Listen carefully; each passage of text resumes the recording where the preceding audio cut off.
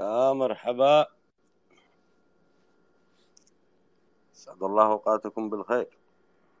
مساء النور. بالنور. أهلا يا أستاذ أبو صالح، عنتر الشباب. يا مرحبا.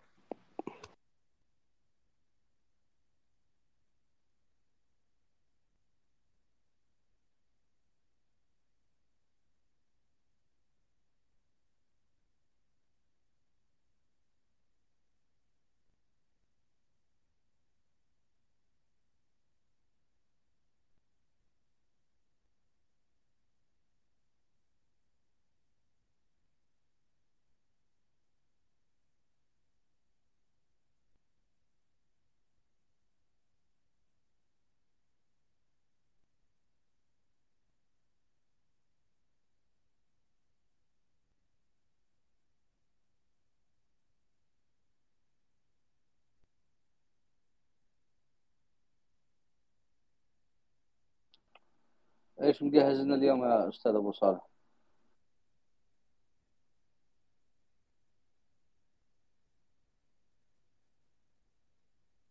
لا بالتجهيزات ولا شيء، لأنه بنتحدث لنا لنا فترة ما تحدثناش على النقوش الزبورية. بنتحدث عن النقوش الزبورية، وأيضا يعني نتحدث حوار مفتوح تاريخي، حوار تاريخي مفتوح.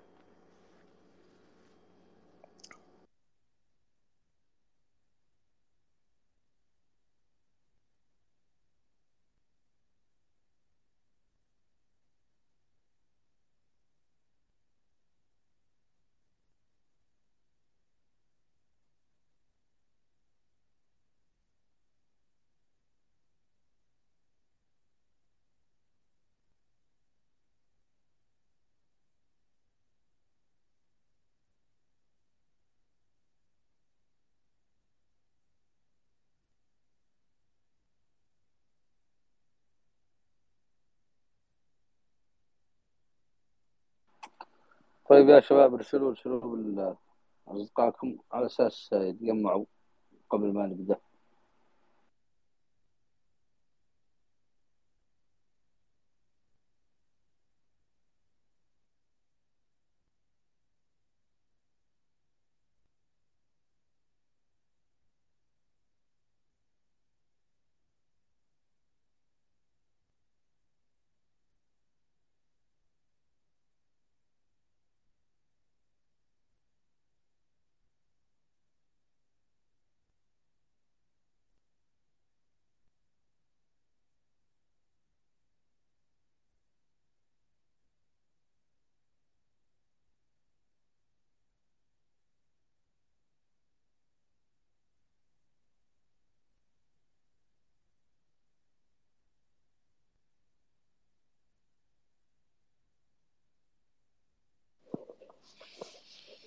صباح الخير.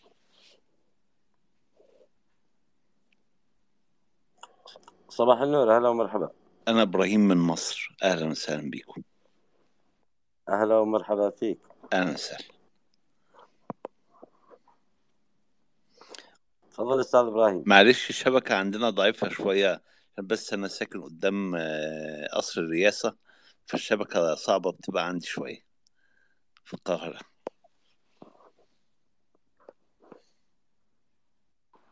خذ وقتك، مش مشكلة، تفضل.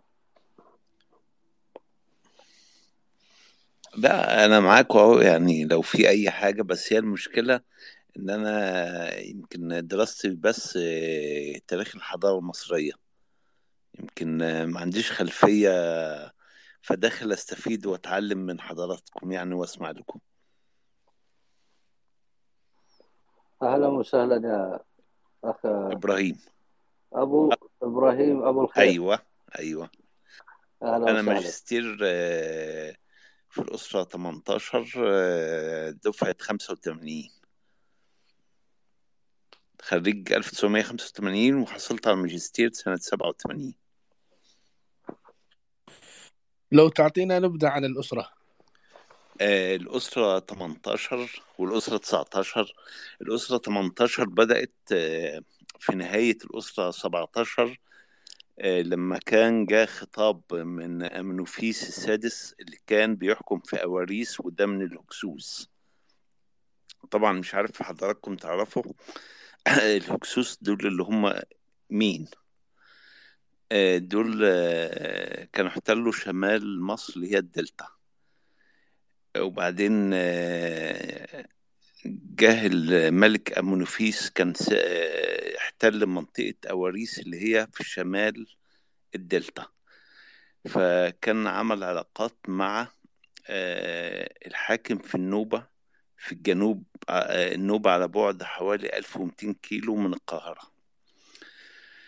بعت برسالة الملك سقنا رعتع الأول في نهاية الأسرة 17. ردت كانت حاضرة معاه طبعا الملكة تيتشري، ودي أعظم ملكة حكمت في مصر برضو مع زوجها سقنا رعتع الأول. وبعت الرسالة بيقول فيها إن أفراس النهر ده أمنوفيس السادس اللي هو حاكم الهكسوس. بيقول إيه في الرسالة؟ إن أفراس النهر في الجنوب تقلق مضجعي، فإن لم تسكتها فسوف أرسل إليك من يسكتها. اللي فهمت الرسالة الملكة تيتشري قالت له ده بيعلن الحرب عليك. أنا بحكي يعني كلام يعني عام، مش بحكي لأن أنا قعدت فترة ما ادرسش التاريخ لكن رجعت تاني ليه. معايا يا فندم؟ نعم نحن معك. المهم أنا على فكرة سنة 86 قبل ما أحضر ماجستير كنت عملت مصنع أدوية. واتشغلت شوية في البيزنس، وبعدين رجعت تاني لما من 10 سنين تاني رجعت للدراسة تاني.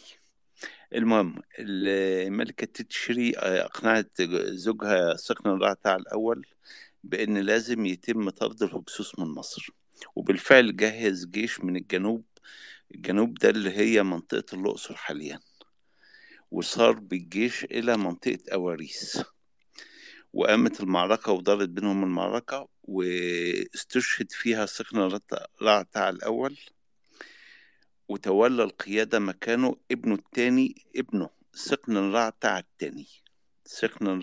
الثاني، وبدأ في قيادة الجيوش. وفعلا قتل في الحرب دي برضه. تولى قيادة الجيش بعده ابنه كان عنده 18 سنة الأمير كاموس، بقيادة تحت إمارة والدته تيتشري.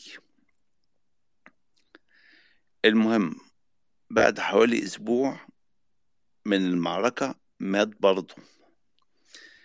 المهم دول كانت بقى في الوقت ده اللي كان المفروض إن هي تولت الحكم زوجة سقنا رعتع الثاني اللي هي يحتب أم الملك أحمس كان عنده 9 سنين وكان لسه صغير، فما أخدته ورجعت الأقصر وأخدت معاها أولادها ورجعوا وانسحبوا من المعركة، وأعدت ابنها أحمس لقيادة الجيش وتحرير مصر.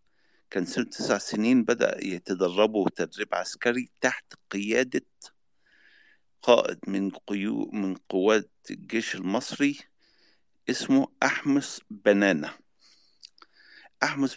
ده كان مقرب من الأسرة الملكة، وبدأ يدرب الأمير أحمس كان 9 سنين لغاية ما سنه جاب 18 سنة وأصبح هو الحاكم، كان بيحكم بوصية والدته يحتب.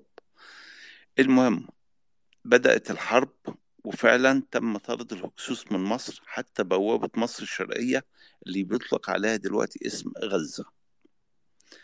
واستمرت الحرب هناك في المنطقة دي حوالي 3 شهور ورجعوا منتصرين. الملك أحمس تزوج من أحمس نفرتاري، ودي كانت شقيقة. يعني في مشكلة عندنا في مصر هنا إن بيقولوا على القدماء المصريين إن هم بيتزوجوا من أشقائهم، ودي معلومة خاطئة. أول من تزوج من أشقائه كانت الملكة كليوباترا، وهي ملكة إغريقية من البطالمة. القدماء المصريين لم يثبت أن تزوج من شقيقته، ملك من الملوك، وده أنا متأكد من المعلومة دي. المهم الملك أحمس كان عنده 18 سنة، رجع مع والدته الملكة أياح حتب، حازت على أعلى وسام عسكري في مصر في ذلك الوقت، وهو وسام الذبابة الذهبية. وسام الذبابة الذهبية دي بيدل على إيه؟ إن دي أسرع قيادة جيش. المصريين القدماء عرفوا إزاي إن الذبابة هي قمة المحاورة. طبعا كلنا عارفين الذباب، إن يعمل وسام الذبابة الذهبية دليل على المناورة والمحاورة، وده كان أعلى وسام وحصلت عليه الملكة أياح حتب. ومعلش يعني هي بالمجاملة كده، كلنا في رمضان بنسمع أغنية وحوي يا وحوي إياحة، ودي كانت الأغنية اللي القدماء المصريين يستقبلوا بيها الملكة إياح حتب في عودتها، واسمها بيدل على حضرة الملكة العظيمة بنت القمر. دي ترجمتها الحرفية للعربية. المهم الملك أحمس تزوج من الملكة إياح حتب، من الملكة أحمس نفرتاري، وأنجب بنت فقط، ما أنجبش وريثة العرش. في الوقت ده لو نتذكر الملكة تيتي شيري اللي كانت زوجة سكن الرعتع الأول في نهاية الأسرة 17، اللي هي قالت له لازم نحارب الهكسوس، كانت لسه عايشة. لما الملك أحمس تولى الحكم وأنجب ورثة العرش، وبعدين مات صغير، مات عنده 30 سنة أو 29 سنة بالظبط. الملك الأميرة ورثة العرش كان المفروض تتجوز قائد من الجيش، اللي اختارت الزوج الملكة تيتي شري، وكان قائد الجيش اللي تزوج من بنت الملك أحمس وبنته وزوجته أحمس نفرتاري كان هو تحتمس الأول. تحتمس الأول كان أحد قوات الجيوش، واللي جوزته تيتشري، وبعدها توفت تيتشري. بعد أحمس الأول أنجب أحمس تحتمس الثاني. تحتمس الأول أنجب تحتمس الثاني، وأنجب له واحدة تانية ملكة أميرة، كانت أميرة في الوقت ده اسمها حتشبسوت. طبعا كلنا نعرف الملكة حتشبسوت. صوتي واضح؟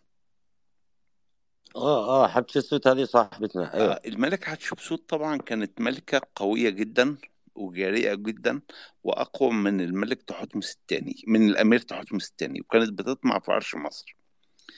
الملكة حتشبسوت، الأميرة حتشبسوت، هي أول من أطلق عليها للمرة الثانية لقب فرعون. أول من أطلق عليها مرة تانية. طبعا أعتقد أغلبيتنا مسلمين. ألو، أيوة.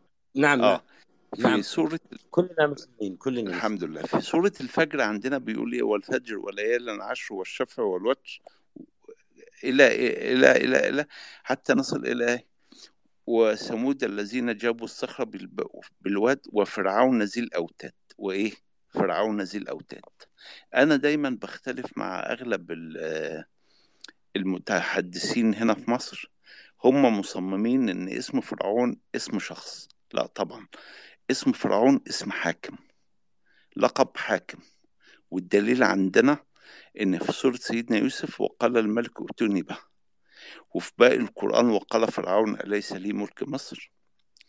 هنا فرعون موسى غير فرعون ذي الأوتاد، لأن فرعون ذي الأوتاد كان موازي لحضارة عاد وحضارة ثمود في سورة الفجر.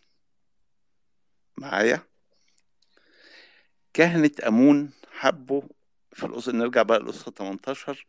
كهنة أمون حبوا في وقت من الأوقات إن هم ينصروا حتشبسوت على أخوها تحتمس. هو مش أخوها، شقيقها. أخوها مش شقيقها، مش شقيق ليها عليه. المهم تزوج تحتمس الثاني من حتشبسوت، وتولت هي القيادة وإمارة الجيش، وتولت هي كمان حكم البلاد، لأنها كانت ملكة قوية جدا. طبعا كلنا عارفين إن المعبد بتاعها في الدير البحري في البر الغربي في الأقصر. أنا بعتبره أعظم مبنى على وجه كوكب الأرض. مش عارف حضراتكم تعرفوه ولا لا، وممكن تدخلوا جوجل معبد حتشبسوت، لأن ده كان جبل ضخم جدا، مساحته شاسعة غير طبيعية، من الجرانيت الصلد، تم نحته بدقة رهيبة، وبعد النحت طلع منه المعبد بتاع الدير البحري بتاع الملكة حتشبسوت. تم نحت الجبل بالكامل. جبل لو احنا بننحته النهاردة بالتكنولوجيا العالية دي، مش أقل من 50 سنة على ما نطلع بالدقة دي.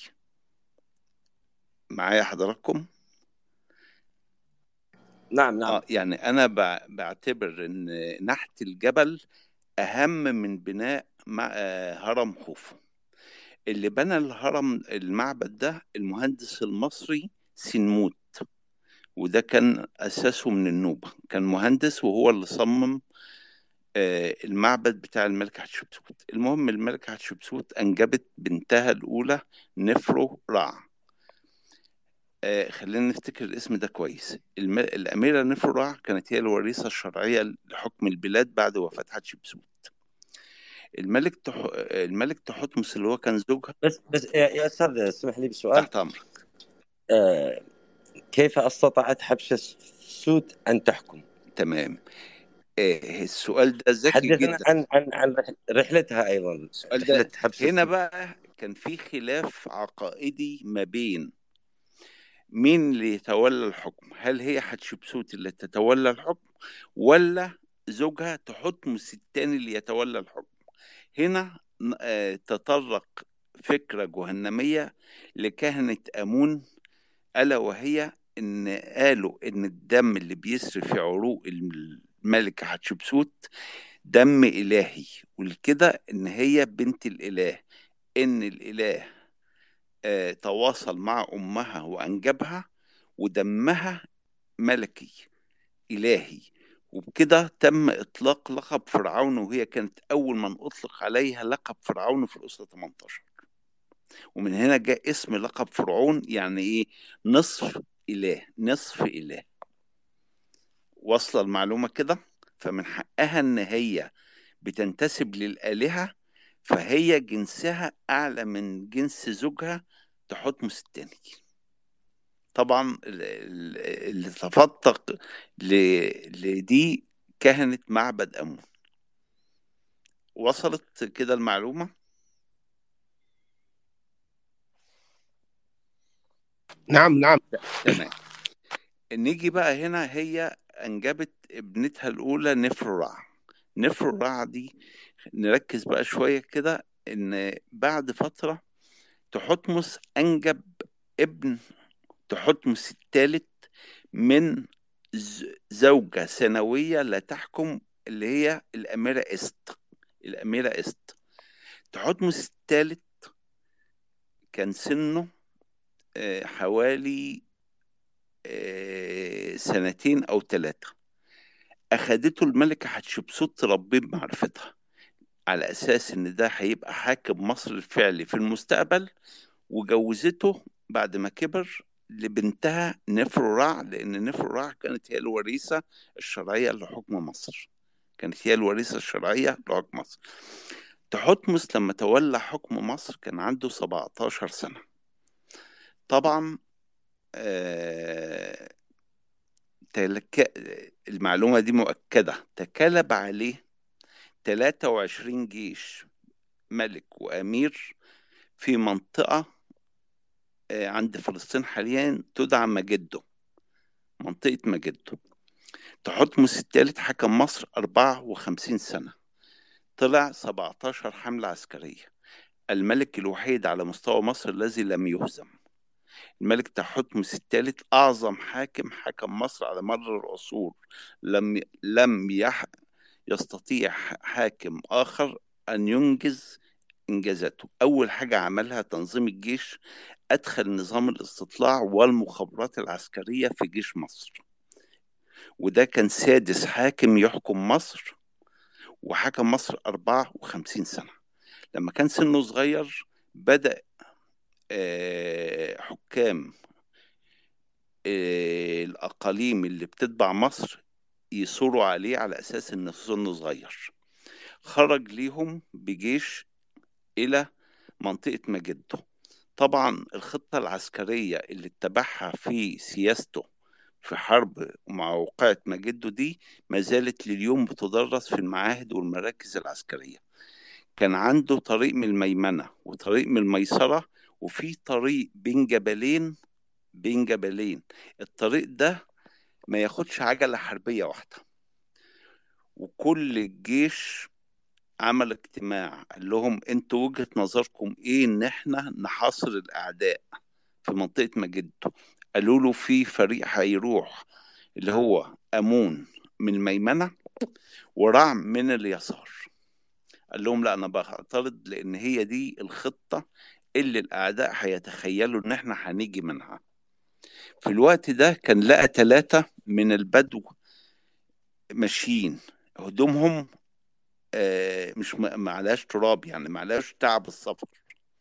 فسألهم وبدأ يستفسر منهم على حاجات معينة، فعرف الأعداء بيتمركزوا فين. المهم، فاجئ الأعداء إن هو دخل الجيش المصري من وسط الجبلين لمنطقة مجده. فوجئ العدو اللي كان عبارة عن 23 جيش بيحكمهم 600 ما بين ملك وأمير وقائد جيش وقوات آخرين.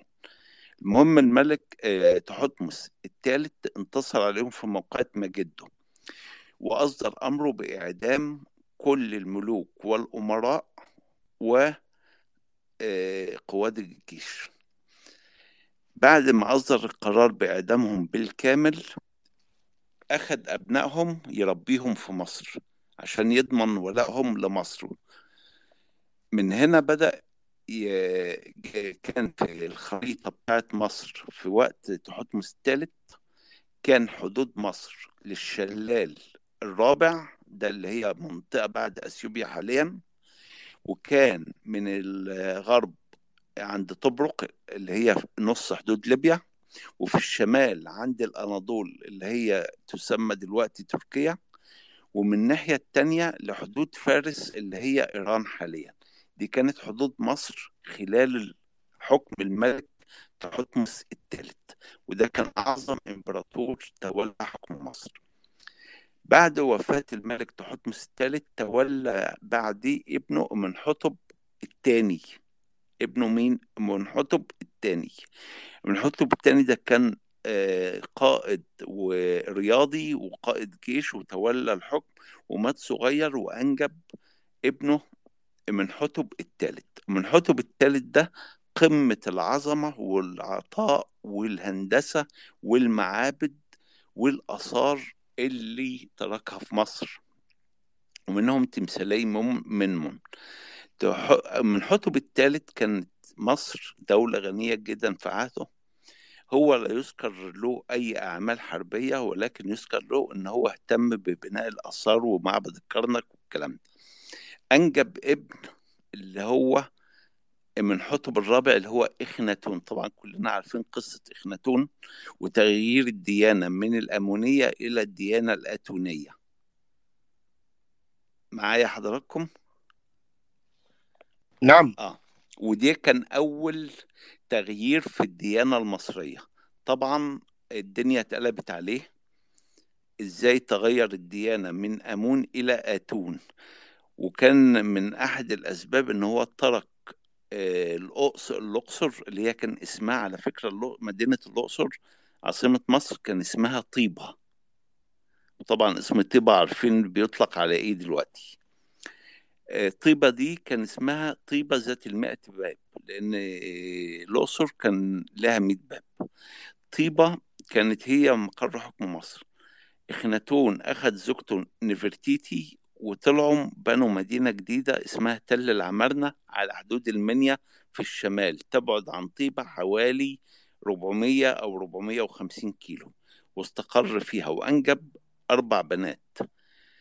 ال4 بنات بنته الكبيرة عن خآسن آمون، ده كانت بنته الكبيرة اللي تزوجها توت عنخ آمون. بعد وفاة إخناتون، لأنه كان بيؤمن، هو طبعا في كلام بيقول إيه، بيقول إن إخناتون أول الموحدين. ده مش حقيقة، ده مش حقيقة. هو وحد الآلهة المصرية، وده برضه مش حقيقة، لأن عمر المصريين ما كان عندهم آلهة متعددة، ودي ترجمة غلط. احنا كان عندنا نتر، والدليل في موضوع الآلهة المتعددة دي، لو قرينا حضرتك قصة من القرآن، سورة يوسف، النسوة قالوا ايه؟ ما هذا بشر إن هذا إلا ملك كريم. طب هم عرفوا ازاي ان في ملائكة معايا حضراتكم؟ وسيدنا يوسف كان نهاية الأسرة 17 أو منتصفها، فكانوا عارفين يعني إن في ملائكة. هم طبعا الغرب عايز يشوه الحضارة المصرية إن كان فيها آلهة متعددة. الكلام ده مش حقيقي. معايا يا فندم؟ نعم معك. تمام. طبعا ده، وبرضه هنرجع لقصة تانية. ربنا ييسر كده. نيجي بقى عند نقطة مهمة اللي هي ايه؟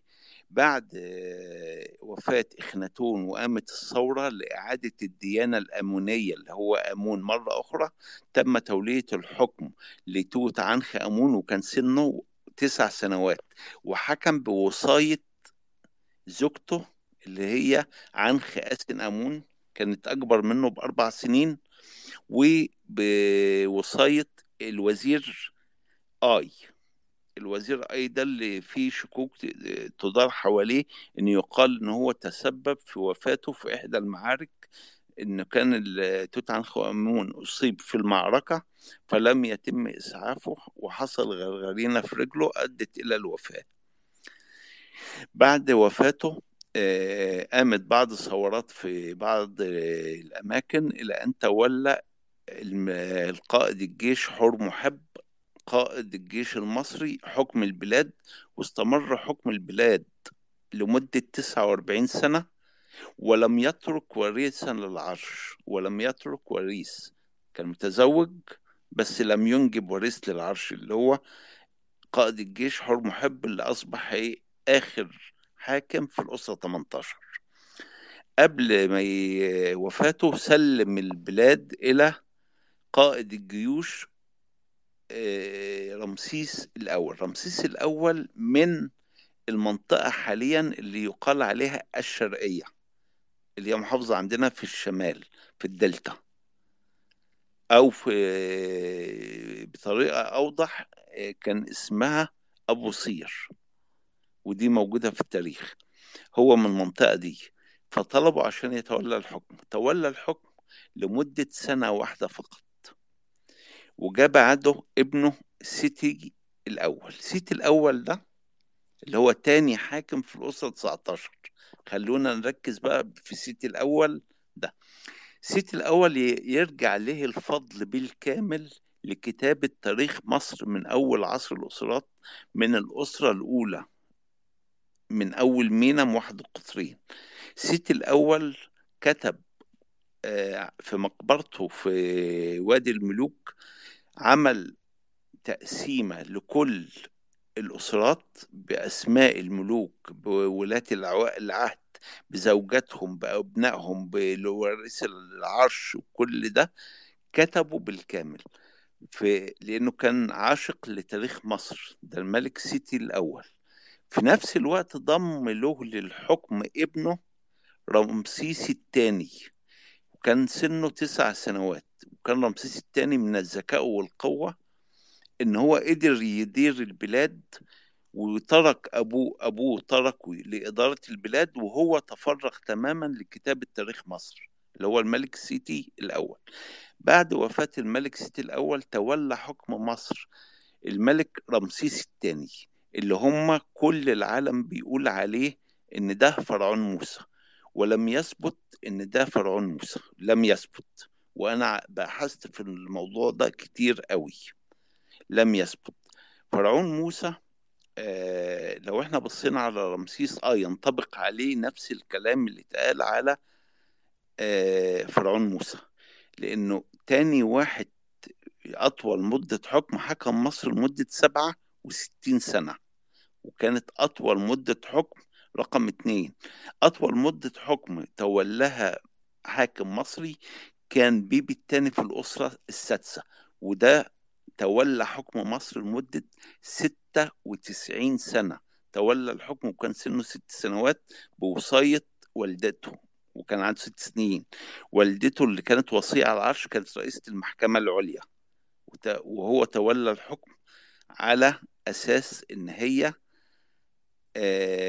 رئيسة محكمة، وابنها كان سنه 6 سنين وما كمل 18 سنة تولى هو حكم مصر، وقعد حاكم لمصر لمدة 96 سنة. ولو انتوا فاكرين الهرم الأكبر كويس جدا، لا هتلاقوا الهرم من فوق ناقص حتة، الحتة دي اللي هي عين حورس، لأن قامت أول ثورة موثقة في عهد بيبي الأول لطوال مدته اللي قعد يحكم فيها 96 سنة، وقتله وموته انتهت الأسرة السادسة. نرجع بقى لفرعون موسى اللي هم بيقولوا عليه. حضراتكم لو بصيتم على فرعون موسى، خلينا نتكلم على إن بس في عندي سؤال يا اتفضل تحت. أستاذ. يعني هل هناك ذكر لاسم فرعون في النقوش المصرية؟ لا، هو الفكرة ان لو جينا دلوقتي ما نقول، انا مش متخصص في الاثار، انا متخصص في التاريخ. هنيجي نتكلم، يعني دي نقطة مهمة، انا باحث تاريخي ولست باحث اثري، يعني عمري ما اعرف اقرا خط الهيروغليفي. لكن لما نيجي نتكلم على موضوع كلمة فرعون وتاع وباع والكلام اللي بيتقال ده، لا ده كلام انا مش مقتنع بيه. اولا لقب فرعون ده لقب حاكم، لقب حاكم كان يطلق على اسم الحاكم، واول ما اطلق عليه اسم حاكم فرعون كانت الملكة حتشبسوت زي ما قلت. تمام، مش هو ده السؤال، موجود في الاثر ولا مش موجود.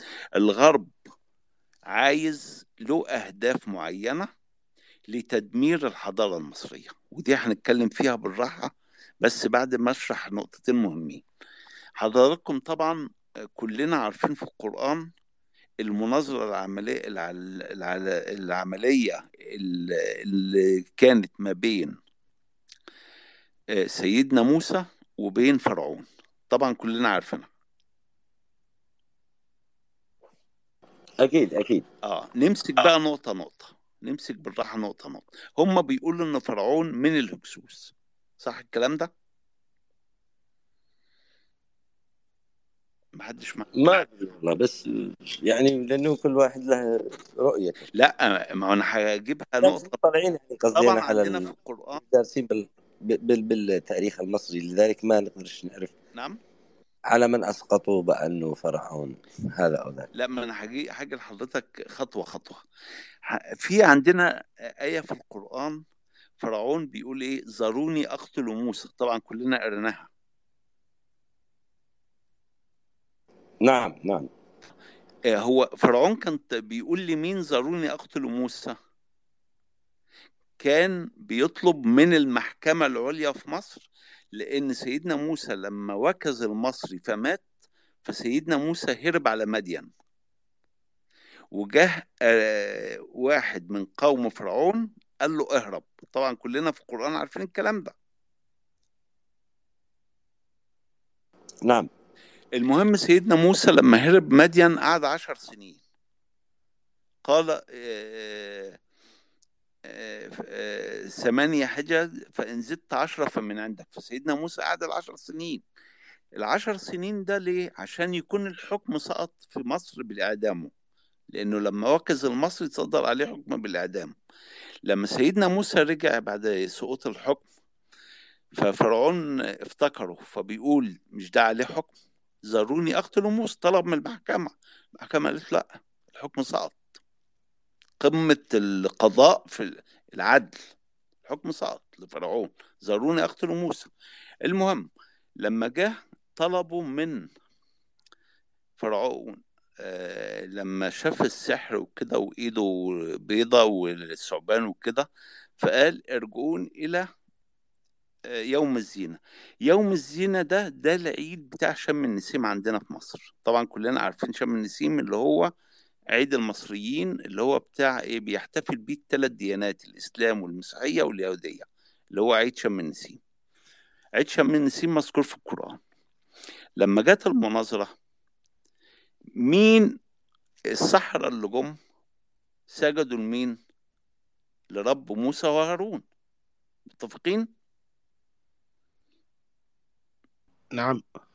اذا المصريين اول من الموحدين، الف ب. وما فيش شيخ النهارده بيتكلم الكلام ده، لا، كله لازم يبين المصريين بيعبدوا الآلهة والفراعنة لا لا لا لا. القرآن قال لنا ايه؟ السحرة دول كانوا مصريين، والسحرة دول من منطقة اسمها غرب سهيل، وأطلق على سهيل اللي هو كان رئيس السحرة ده من المنطقة دي اللي هي عند أسوان. كويس. دول لما سجدوا لسيدنا لرب سيدنا موسى، قال آمنتم قبل أن أذن لكم إنه لكبيركم الذي علمكم السحر. مين أول ناس سجدوا لرب موسى وهارون؟ المصريين. واضحة وضوح الشمس في القرآن اهو، واضحة وضوح الشمس. أول ناس سجدوا المصريين. كل نبي بعث إلى قومه إلا سيدنا محمد عليه الصلاة والسلام بعث لكافة المخلوقات، الإنس والجن على كوكب الأرض. لكن سيدنا موسى أرسل إلى قومه في مصر. مين بقى أول ناس آمنوا بسيدنا موسى؟ المصريين. قال آمنتم قبل أن أذن لكم إنه لكبيركم الذي علمكم السحر. هنا النقطة اللي أنا دايما نتكلم عليها. ليه دايما الناس أو الغرب أو الكلام ده مصمم على إن مصر آلهة متعددة؟ هات لي آية من القرآن إن مصر سجد لتمثال زي شبه الجزيرة، عبد الأوثان اللي هم قريش والكلام ده كله من القرآن زي ما عارف، اللات والعزى وكل ومناة، كلنا عارفين الكلام ده، ولا كلامي غلط؟ كمل كمل. ما هو لا، أنا بحب أقول يعني عشان أبقى عارف إن الصوت واضح. تمام. نيجي بقى لنقطة تانية في إزاي المصريين. لو بصينا لسورة سورة يوسف، ده كان في نهاية الأسرة 17، وقال الملك. هل جاء؟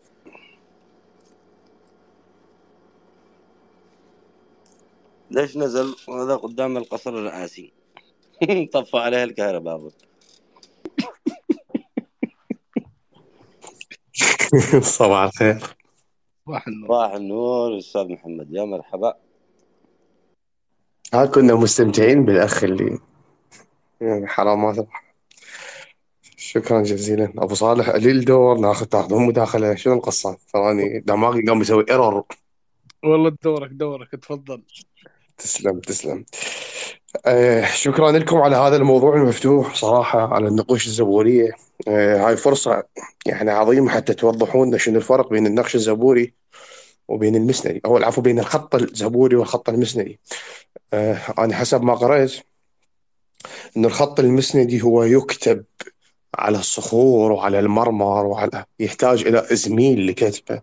بس الخط أو الخط الزبوري لا، يكتب على البرديات، ويكتب على الأعواد، وكذلك الخط الزبوري هو مختص بالحياة اليومية لليمنيين القدماء طبعا. أبو صالح، ليش ابتدعوا اليمنيين هذا الخط؟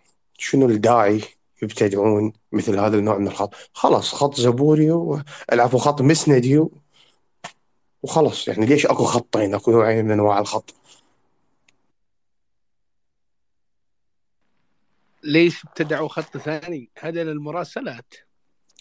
كيف لما ارسل رسالة الى من مارب الى صنعاء اديهم حجر يشيلوها؟ لا. او من اليمن الى العراق، او من اليمن الى مصر؟ لا، هم اخترقوا هذا للمراسلات وللاشياء اليومية اللي قاعدين يدونوها، وايضا لشيء آخر، وهو نسخة ثانية من الأشياء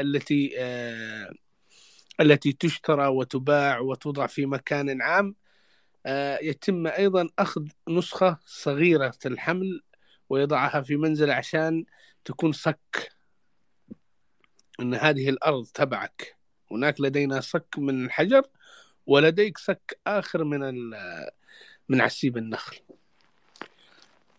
وهذا اللي حير الكثير حتى السبعينات لم يعرفوا شيئا عن هذه النقوش أو هذه المخطوطات.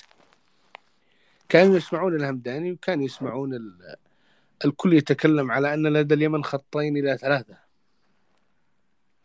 قالوا ما وجدنا إلا هذا الخط، لكن عندما تم التنقيب في محافظة الجوف وجدت هذه الخطوط.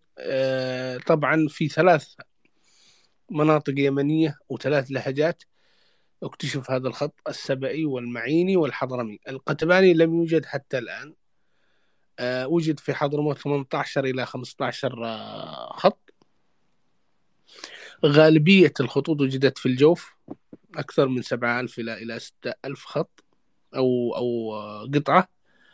في مارب وجد مجموعة كبيرة من هذه القطع، وما زالت في المتحف الوطني في صنعاء. غالبيتها لم تدرس، درست فقط 400 إلى 450 فقط، من أكثر من 7000 إلى 10000 مخطوطة.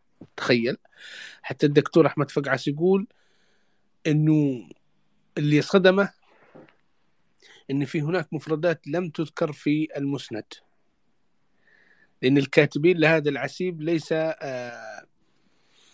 ليس مختصين في كتابة الديوان، لأنه الكتاب الديوان يكونوا فصحاء ويكونوا يكتبون بطريقة.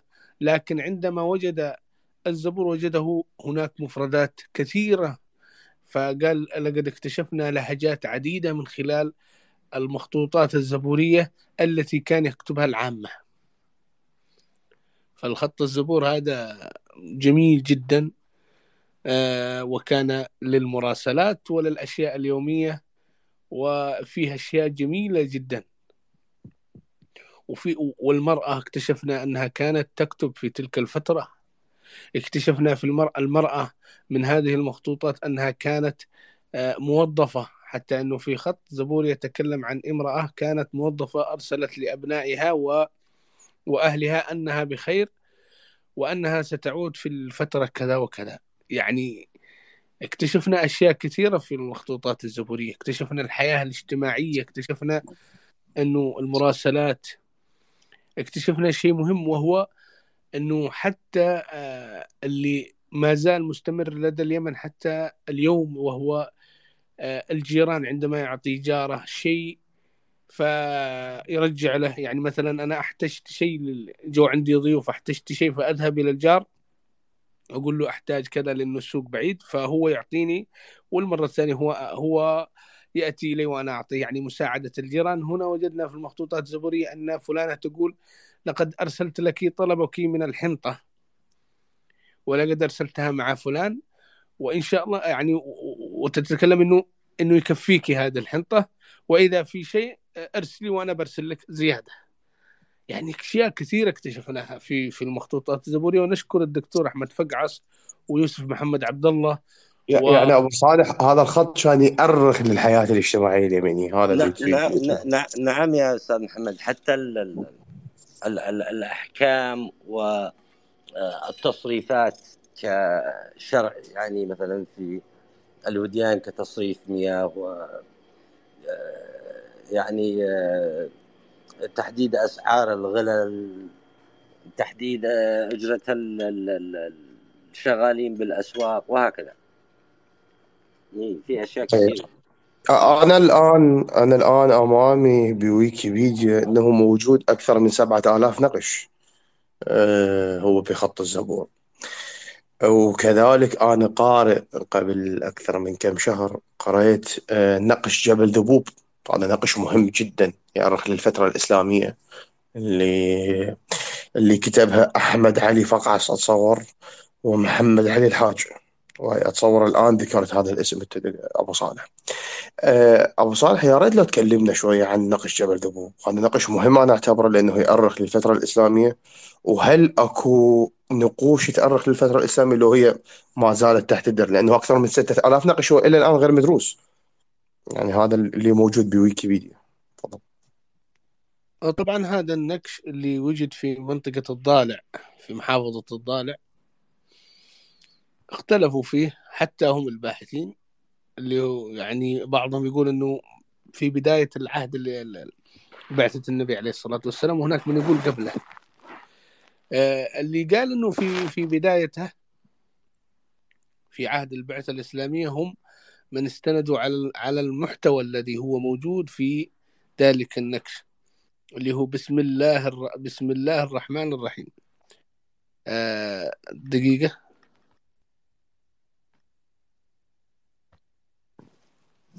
بعت لك الدراسة موجود عندي. يقول لك بسم الله رحمن رب السماوات رزقا مفضلك وأثر مخ شكمة أيمن، وهو بسم الله الرحمن الرحيم.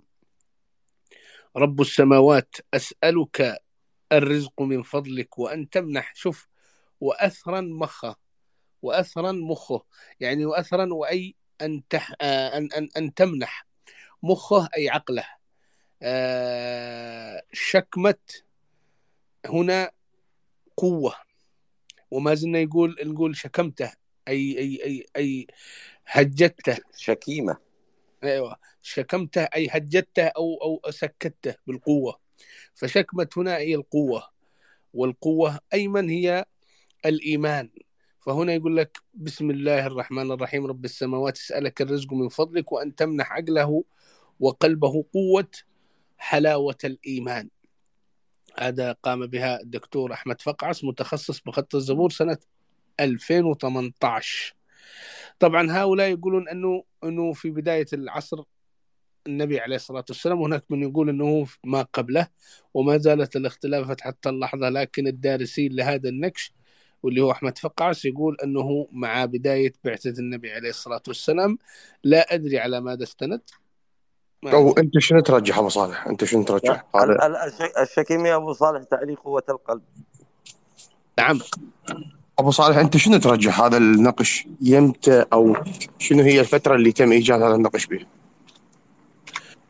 من خلال المحتوى، أنا من خلال المحتوى الذي فيه هو يعود إلى ما قبل بعثة النبي عليه الصلاة والسلام، لأن المفردات كلها التي تكلمها مفردات كانت متوفرة في ما قبل بعثة النبي عليه الصلاة والسلام، ولم تكن متوفرة لأنه وجد نقش في القرن الثالث الثاني الهجري بخط المسند مفرداته مغايرة لما هي في هذا النقش. فالمحتوى تغير من حيث الكلمة، من حيث المحتوى، من حيث أشياء كثيرة تغيرت، وأصبحت تضاف أدوات التعريف الألف واللام، تضاف حروف العلة الياء والألف والواو، أشياء كثيرة أضيفت. لكن هذا النقش لو تقرأه بسم الله رحمن رب سموت رزقا مفضلك وأثرا مخ شكمت أيمن، شوف كم حروف علة لم تذكر. أبو صالح شنو التشابه بين الخط الزبوري والخط الجزم العربي؟ أكو تشابه بالحروف لو نهائيا ما أكو تشابه؟ في تشابه. الدكتور البروفيسور إبراهيم الصلوي لديه نظرية أنه هذا هو أصل الزبور. هذا رأي من آراء التي اختلف فيها العلماء، علماء الخطوط أو علماء النقوش. البعض يقول من الآرامي، البعض يقول من السرياني، البعض يقول من النبطي، والبعض يقول من الزبور. ومن هؤلاء اللي يقول من الزبور البروفيسور إبراهيم الصلوي، وهناك من يقول من المسند اللي هو ما علي مادن أعتقد أو مادن، هو باحث فلسطيني يتكلم في هذا الأمر. لكن هناك من يقول لا. شنو التشابه أبو صالح؟ التشابه شنو؟ التشابه من حيث تركيب الحرف، يعني من حيث الشكل الحرفي. الآن شوف لو تفتح الآن كتاب اسمه للدكتور يوسف محمد عبد الله ومجموعة من المستشرقين. أنا بوريك حاجة اللي هو اللي فيه حروف الزبور. أو للدكتور نقوش خشبية قديمة بخط الزبور. شوف أنا الآن دقيقة. لا بس يبحث عن المسند يعني على السفاري، وبعدين انت تقارن المسند والزبور والجزم امامه. دقيقة. شوف، في هناك تشابه في حرف الميم، في تشابه في حرف الطاء، في تشابه في حرف العين، في تشابه في حرف السين، في تشابه في حرف الألف، في كثير في تشابهات. والكاف والكاف، وحتى يعني اتصاله وتناسقه في تشابه. لهذا بعضهم قال أنه مشتق من هذا الخط، والبعض يقول لا، ما فيش أي تناسق. وهذه هي مدرسة التاريخ، الكل لديه رأي والكل لديه ما هو مؤمن به. حتى النبطية استاذ ابو صالح، يعني لو تشوف النبطي والزبور تفكر انهم خط واحد. اي طبعا، لأن الزبور مشتق من النبطي. هذا وجهة نظري طبعا. أبو لا، صالح آخر سؤال. الزبور آخر سؤال. الزبور لا، الزبور 1200 قبل الميلاد، النبطي حديث. يعني أنا دا هرطق عليكم، صار لي ساعتين المصري هرطق عليكم، ما حشيتوا ضل مجال هرطق نص دقيقة. خذ أبو راحتك. صالح آخر سؤال. شكرا طبعا على سعة صدركم. أكو قصيدة لامرؤ القيس وتعرفوها أتصور: لمن طلل أبصرته فشجاني كخط زبور في عسيب يماني. شنو تعليقك على هاي؟ ايوه، هذه ذكرها الدكتور يوسف محمد عبد الله من ضمن الاشياء التي ذكرت الزبور. فهم بحثوا بحث يعني كبير حول هذا الموضوع، فقالوا لقد ذكر امرؤ القيس دمون الزبور. وش هذا الزبور؟ هل هو خط المسند؟ لأنه في بداية الأمر كانوا يقولون أن الخط المسند هل هو ما زبر على الصخر، هل هو إلى 70 وجدوا هذا الخط لأنه ذكر عسيب النخل بس عندما ابو صالح، احنا عندنا اثنين شخصيتين لامرؤ القيس: امرؤ القيس امير كنده، وامرؤ القيس الشاعر. اتصور لو هم واحد. امرؤ القيس الكندي هو صاحب القصيدة اللي مشهورة، وامرؤ القيس الملك هو من الغساسنة اللي حكموا في الشام. هناك اثنين مشهورين، هذا الذي نعرفهم، اللي واحد ذكر في النقوش اللي هو حق الغساسنة في الشام، وواحد ذكر في الخبر اللي هو امرؤ القيس الكندي اللي كان في دمون ثم صعد في طفولته في دمون ثم صعد إلى نجد وما حولها. مش أ- بس هو أ- مش نقش بس هو النمارة يذكر امرؤ القيس الغساني. نعم، مش بس هو اللي ذكر قصة اللي ذكر الزبور بهذا الاسم. في كثير من الشخصيات ذكروا هذا. مثلا اللي هو وأغنيتم عن مسند الحي حميرا وما زبرت في الصحف أقيال حميرة. هذا أحد الأشخاص اللي تكلم في هذا الخط. ومش بس هو، وأيضا اللي هو خزر باللودان السدوسي، ويقول لك وكذلك لا خير ولا شر على أحد بدائم، لقد خط ذلك في الزبور الأوليات القدائم. وأيضا قال زبرنا في ظفار زبور مجد فيقرأه قروم القريتين. ويقول سراق البارق وأمية البحر الذي في شعره حكم كوحي في الزبور مفصلا. وأيضا يقول عرفت الدنيا كرقم الدوات يزبرها الكاتب الحميري. وأيضا يقول قد كتبنا مساندنا في ظفار وكتبنا. شوف، هذه من الأشياء اللي حيرت الدكتور يوسف محمد عبد الله وتوقف عندها.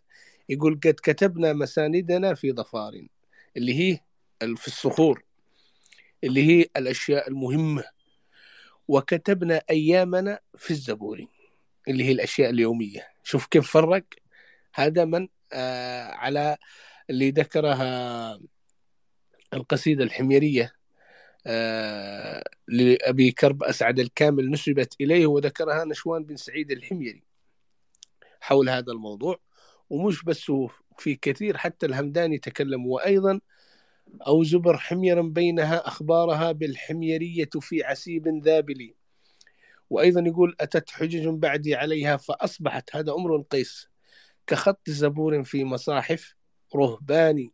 وأيضا يقول لبيد بن ربيعة وجل السيول على الطلول كأنها زبر تجد متونها أقلامها. يعني الخط هذا كان مشهور جدا يعني.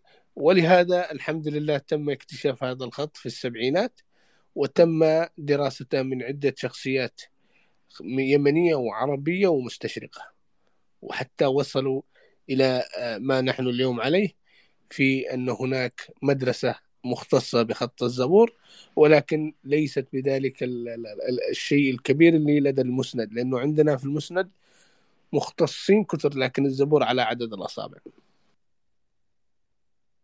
شكرا جزيلا أبو صالح، شكرا جزيلا أنت.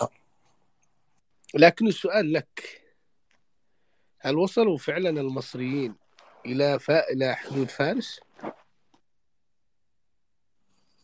والله بصراحة أنا أشك بهاي المعلومة، لأنه تعرفون إنه المصريين هم كانوا يعني مكان لاحتلال الأمم، فغريب هذا الادعاء.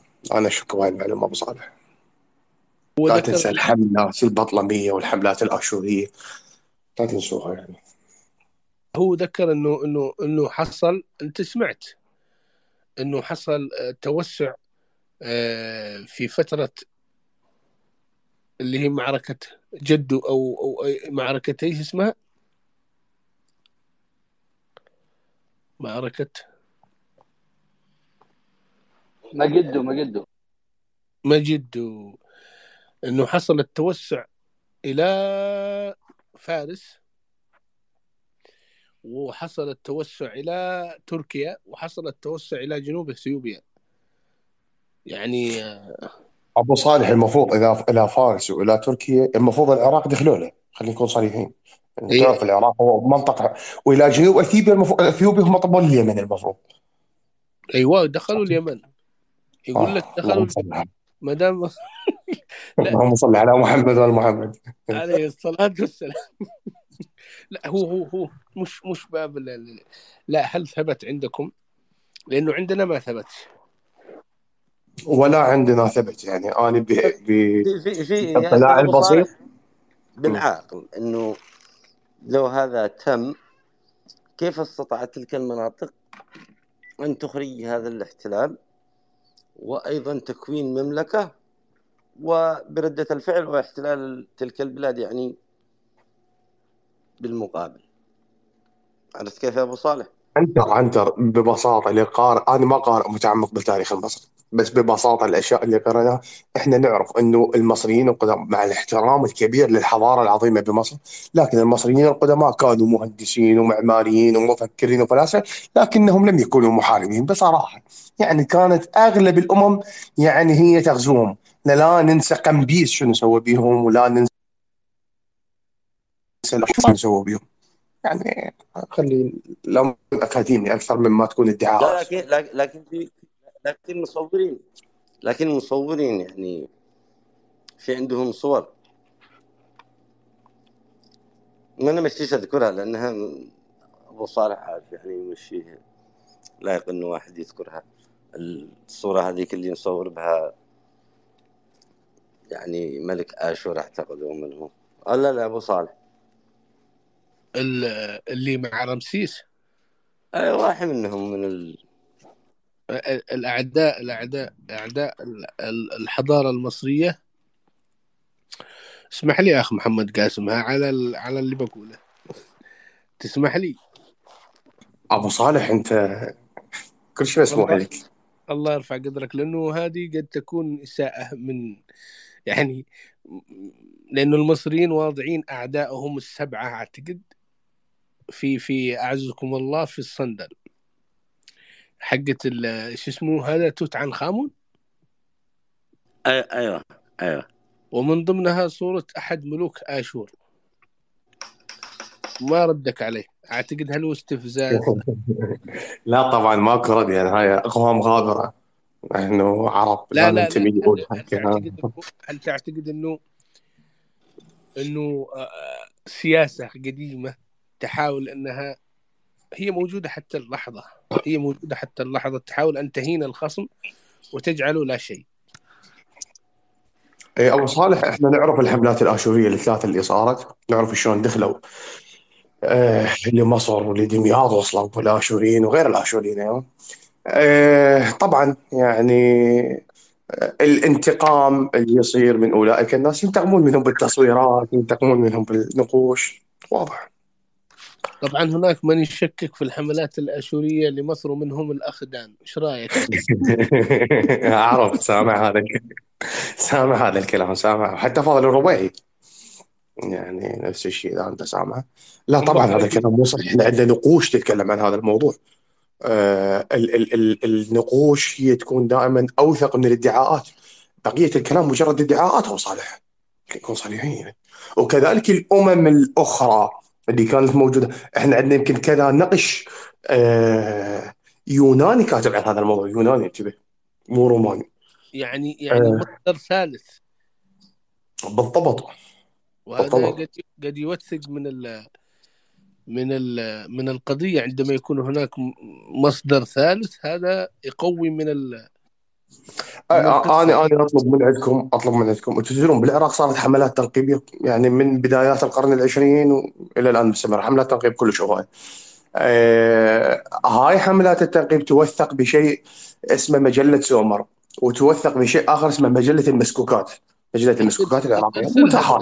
ارسلها لنا، صار بخدمتك. والله أه ارسلها لنا نستفيد منها. هل بخدمتك. فيها النقوش؟ بيها النقوش وبيها الدراسات، أكثر يمكن من 30 مجلد، مثل حولية أطلال السعودية، بها كل الأشياء اللي تكتشف خلال سنة وتنشر. الآن راح أرسل لك الرابط على الخاص بصراحة. افدي قلبك، انا بدور لها، لانه في واحد يعني نقول له جيب لنا النكش حق مسله، ايش اسمها المسله اللي عندكم السوداء؟ المسألة السوداء، إيه إيش فيها ايوه. المسألة؟ اقول له جيب لنا المسله السوداء. انت تعرف اللي في كلوب هاوس اللي قاعد يغير المسارات، يغيرها من مكان الى مكان، فقلت ارسل لي هذه المسله ونشوفها، نحطها على شخص متخصص عراقي ونعرف ما فيها، او ارسل لي اللي قام بدراستها، لانه اللي درسها بيعرف اكاديمي. ارسل لي الرابط حق هذه الدراسه ونحن نشوفها ونرسلها الى مختصين. ما دام انت بترسل لي هذه المجله سومر، فهي مجله موثقه ومعتمده. اتمنى انها فيها هذه المسله السوداء.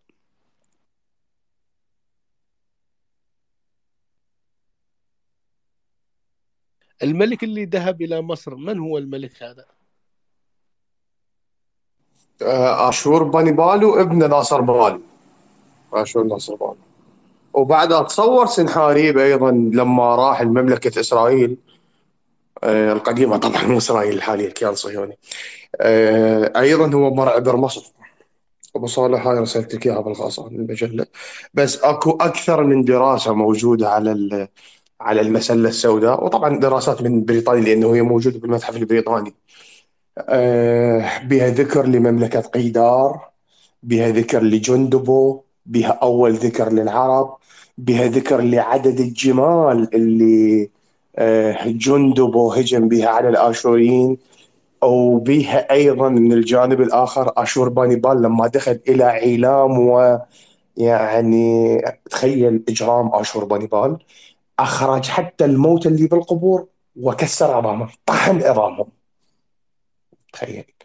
ف اخرج عظام من اللي عندكم ولا اللي وين؟ لا اللي موجود بعيلام. الإعلاميين أبو صالح. اللي موجود عند الإعلاميين، لا لا والإعلاميين لا، يذكرون هذا الموضوع طبعا، الأخوة والأصدقاء مالي يعني دخل يعرفون. اكرهكم. ابو صالح، انا عندي صوره جداريه اشوريه والله تقزز. آه، اثنين جنود اشوريين يأمرون شخص انه يطحن العظام، ومكتوب جوا انه هذا دا يطحن عظام امه وابوه. تخيل لا، الاجرام، والله اعتقد يعني اعتقد اجرام انه مو طبيعي. أعتقد أن العراقيين في تلك الفترة أوجعوا من هؤلاء القوم، فكان الرد قاسي. لا ابو صالح، هم متوحشين كانوا، خلي اكون صريح وياك، هم متوحشين. واحنا نعرف قص الاذان والالسن والبتر، هذا من خلاف يبتر ايده ورجل، هذا ابتداعات اشوريه. تحسهم، شايف لما تقرا عن الازتك والمايا، الاجرام اللي موجود عندهم تحسه موجود عند الاشوريين. الاشوريين قوم فظيعين فظيعين يعني بصراحه. يعني القتل عندهم. هذا يذكرني بملك يمني يوسف أسار، لما اجى لنجران وحرق حرق الكنيسه، حرقها. يقال، واتصور ابن الارشامي هو ذكر هذا برسائله، انه جنود امروا انه تقتل اولادها وتشرب الدم مالتهم. تتخيل؟ أخي، ذيك الاقوام متوحشه همجيه، يعني عجيب والله. لا كنا طيبين، والله كنا طيبين نحن من خلال تاريخنا. لكن أنتم ما دام أنك وجدتوا هذا، لأن هذا ما وجدنا في الأثر، إنه نخلي واحد يطحن ويشرب دم أبوه ولا دم أمه، والله ما وجدناه حتى اللحظة. لكن والله اللي أنت تكلمته موجود ومنقوش، هذا شيء مزري والله، شيء. لكن عندنا في اليمن يتكلمون عن المعارك، يتكلمون عن الجرحى، يتكلمون عن الموتى، لكن إنهم تكلموا أنه فلان قام جعلوه يقتل أبوه أو إخوانه أو يطحنهم أو يشرب دمهم لم نجد للصراحة وللأمانة العلمية، لم نجد حتى اللحظة هذه الأمور أبدا. هذا شخص مسيحي، هو اتصور كان حاضر بالحادثه، اسمه ابن الارشامي، ورسائله منشوره، رسائل ابن الارشامي بهذا الاسم اتصور، هو ذكر هاي الحادثه. هذا السند هذا في كتاب كتب يا أخ محمد، أعتقد أنه الشهداء الحميريين. أيوة أيوة، بسبب أنه الصداء الديانة اللي كانت يميلون إليها أهل نجران، قاموا بكتابة ذلك الكتاب. كان كتاب سياسي ولم يكن كتاب يتكلم ما هي الإشكالية التي حصلت. لكن النقوش تكلمت عن الإشكالية التي حصلت. هناك تمرد حصل مش بس في نجران، في ظفار، في يريم إب، في تهامة عند الأشاعرة، حصلت حرب مع الأحباش، راح ضحيتها من 12 إلى 14 ألف قتيل في هذه المناطق. وتكلموا عن أنه أرسلوا مجموعة من الأشخاص ليراجعوا أهالي نجران، فتم التنكيل بهؤلاء. انقسمت نجران إلى قسمين، قسم معارض وقسم متمرد وقسم مع الدولة. فحصلت هذه المعركة وكانت ضحيتها من 12 إلى 14 ألف قتيل. يعني كم عدد الجيوش اللي كانت موجودة؟ هو إحراق الكنائس وليس إحراق الناس، إحراق نعم. الكنائس التي استخدمت كمنابر للتحريض ضد الدولة. نعم. وعندنا في اليمن القديم أنه لا تستخدم الدين للسياسة إطلاقا، وعندنا حرية الأديان لمن كل واحد لديه ديانته حرية له. هذا ما كتب في نقش مرصد الينوف عندما قام بتشييد كنيسة ومعبد يهودي ومعبد للديانة الرحمانية التي يؤمن فيها. فهناك حرية الأديان، أؤمن كما شئت، ولكن لا تستخدم هذا المعبد لتمزيق وتشتيت وتدمير الوطن، لأنه بيكون هدمك وهدمها فوق راسك. هذا اللي حصل في عهد يوسف آثار. لكن الخبر وما يوجع القلب إنه المسلمين استندوا على كتب النصارى، والنصارى في تلك الفترة الزمنية كانوا ثالوثيين ولم يكونوا موحدين، وأخذوها منهم ونسبوا أن هؤلاء القوم موحدين. لا، كانوا اللي في إب واللي في تهامة واللي في نجران ليس موحدين، كانوا ثالوثيين يؤمنون بأن الله وابنه المسيح والروح القدس. يوسف أسر كان رحماني، يؤمن أن الله واحد أحد ولا يوجد له ولد ولا يوجد له قرينة. فانظر كيف سووا. هذا موجود في وما كانش يهودي، وكان رحماني. لأنه بعضهم يفكر يوم تقول رحماني إنه يهودي. لا لا لا لا، كان رحماني، لأنه ما فيش في اليهودية رحمن. كان رحماني وهذا الملك جرموه استندوا على كتب النصارى الثالوثيين لينالوا من ملك موحد، ولم يعرفوا حقيقة القصة أنها قصة سياسية حصلت بسبب التمرد اللي حصل في 3 مناطق. هم ما ذكروش المنطقتين الثانيتين اللي هي إب وتهامة، ذكروا بس نجران فقط، لأنه في إب حصلت معركة طاحنة مات فيها الكثير، وفي تهامة مات فيها الكثير، وحصلوا سلسلة من التحصينات ما بين باب المندب قرب باب المندب عشان لا يجيش الجيش الحبشي من تلك المناطق، وفازوا فيها سنة 525 إلا 518، ثم عادت الكرة 525 وقتل في المعركة يوسف آثار هو وأقيال من حمير وأرحب، ولم يمت شريدا إلى البحر كما ذكره الأخبار. النكش الذي يوجد في حصن الغراب للمعارض، شوف من شخص معارض ليوسف آثار وهو السميفة عاشوع، يقول أن الملك قتل في المعركة على أيدي الأحباش هو ومجموعة من أقيال أرحب وأقيال حمير وأتباعهم. وهناك أشياء يعني، لكن فاجأتني أن الواحد يطحن. أعتقد أن البلاء اللي جلبه لكم فيما بعد ودخول الفرس إلى هو أعتقد أنه الظلم اللي حصل، والإسكندر المقدوني عندما دخل. يا أخي ما عمرنا شفنا واحد يخلي فلان يطحن دم أبوه، يطحن عظام أبوه وأمه. إيش من توحش فيكم يا محمد؟ كان يدوا لهم شمة يا أبو صالح، بردقان وشمة. لا ما وصلت شيء حتى، لا ما شفناها إلا في سوريا اليوم، ما شفناها إلا في سوريا اليوم وبعض مناطق العراق في الحرب التي حصلت مع داعش وهذه المناظر، شفنا مثل هذه المناظر.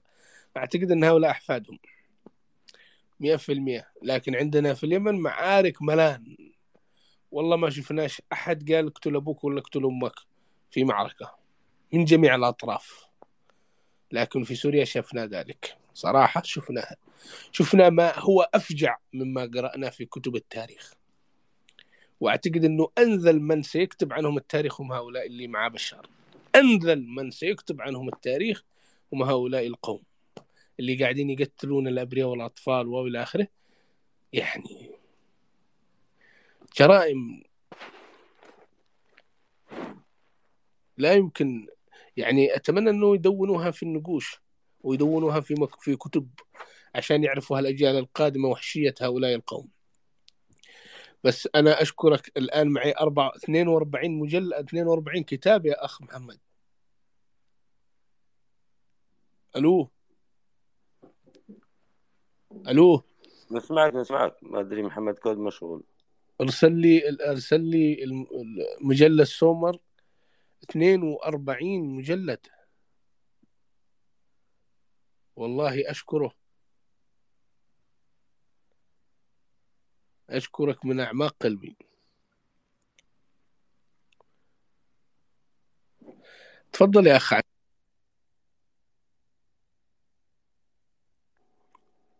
صوتك اقتطع يا أبو صالح، أنت ليه؟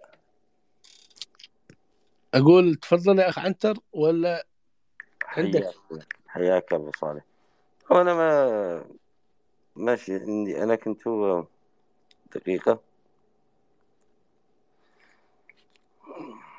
بس، أنا كنت مطلع على نقاش مسندي أمين زبوري يتحدث يا أستاذ أبو صالح عن تصريف الماء.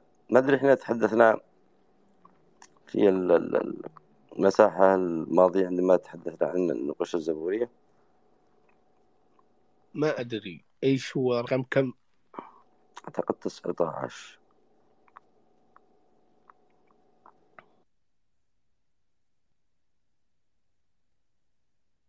شوف هذا ابو صالح انا اعتذر، جاني اتصال وما سمعت نهايه الكلام، انا اعتذر منك. أقول لك أشكرك. 42 كتاب أو 42 مجلد رسلت لي. بخدمتك الله يرفع اتصور اتصور هاي بها يعني ابحاث كافيه حتى تعرفون الاشياء اللي تم اكتشافها بالعراق، وبها دراسات مقارنه جيده. بصراحه انا ما اطلعت عليها كلها، طلعت على اشياء مهمه ومثيره بها من المنشور، ما كلها يعني هاي رادها عمر حتى الشخص يقدر يقراها. كذلك يعني انا اقل من انه انصح، بس اكو حوليه اخرى سعوديه، حوليه اطلال مهمه جدا للي يريد يقرا بهاي الاشياء. واني اشكركم جدا. اي بس المجلد كم او الكتاب رقم كم اللي فيه اشياء مهمه اللي قراته انت وفاجأك؟ تمام. انا عندي مدونه مسويها باللابتوب، ان شاء الله بس اوصل للبيت وافتح اللابتوب انا راح ارسل لك اياها، لانه انا مدونها، انا اعرف انه هذين مهمات ولازم فيهم ارجع اراجع. السلام عليكم. آه ان شاء الله ارسلها لك وراح اكون مستمع. الله يسعدك، نحن منتظرين لك، والله اشكرك. النقش يا أستاذ أبو صالح 15. 15 اللي نعم، هو فقعة 15. ايوه، ذا قدح. نعم، ذا قدح كأس كأس بطن. كأس بطن 5. يقول لك ذا قدح كأس بطن 5، وهنا خاء وهناك خلل. ذا قدح كذ فضل 4. شوف، ما أقدح من الماء، ما أقدح للماء، ما قدح. أيوة، ما قدح من الماء للأسبوط 5 أقداح، ما قدح من الماء لذي فضل 4. يعني 5 هدوال لهولا و4 هدوال لهولا. والله هذه مستمرة حتى اللحظة عندنا في مناطقنا، أنه اليوم دور فلان وبكرة دور أعتقد فلان. هذا كان ماجل يا أبو صالح، يمكن، نعم. وقسم بهذه الطريقة على حسب الأراضي اللي يرويها. قد يكون، أيوة، قد يكون للأراضي وقد يكون للشرب،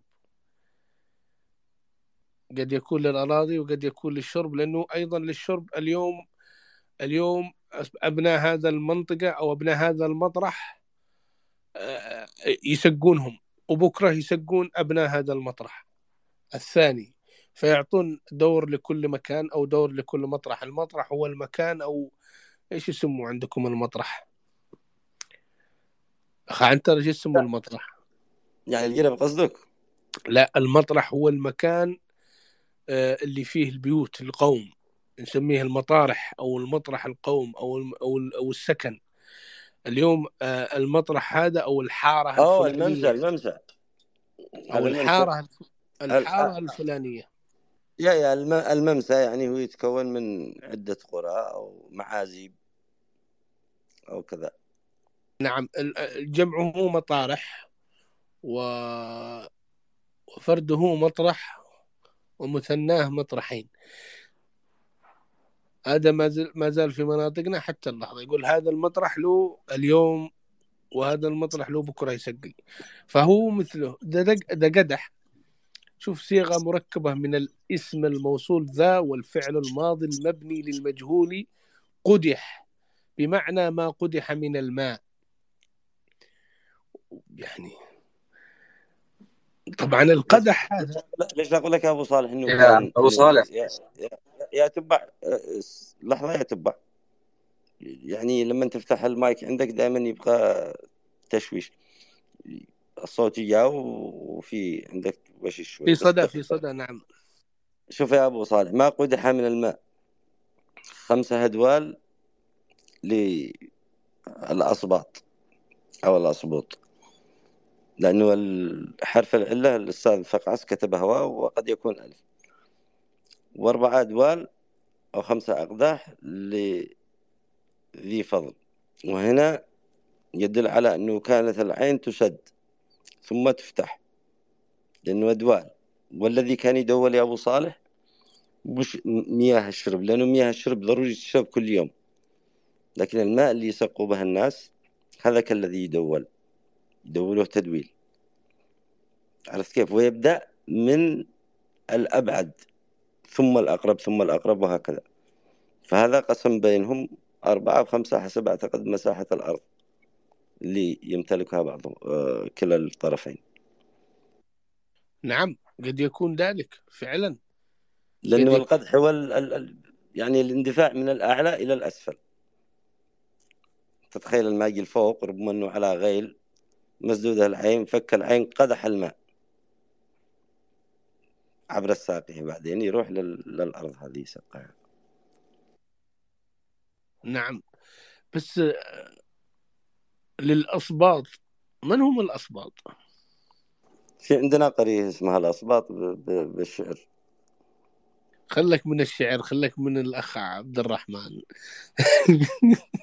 أنا أقول لك عامة الأصباط هل هو إنه شوف الأصباط؟ لا هذه كارثة. الأصباط بالمعجم السبئي يا أبو صالح هم الأحفاد. بالمعجم السبئي السبط هو الحفيد. بس الجماعة بيقولوا الآن ذكر الأصباط، إذن هم أولاد شو اسمه، هذول الأصباط اللي هم من ذرية سيدنا إبراهيم. لا، أبناء بني إسرائيل 12. بيجوا لك نوع لا يعقوب إسباط 12 طهم في الأرض 12 إسباطا. نعم هم بيقولوا إنهم هؤلاء، ومنهم آل ذو فضل.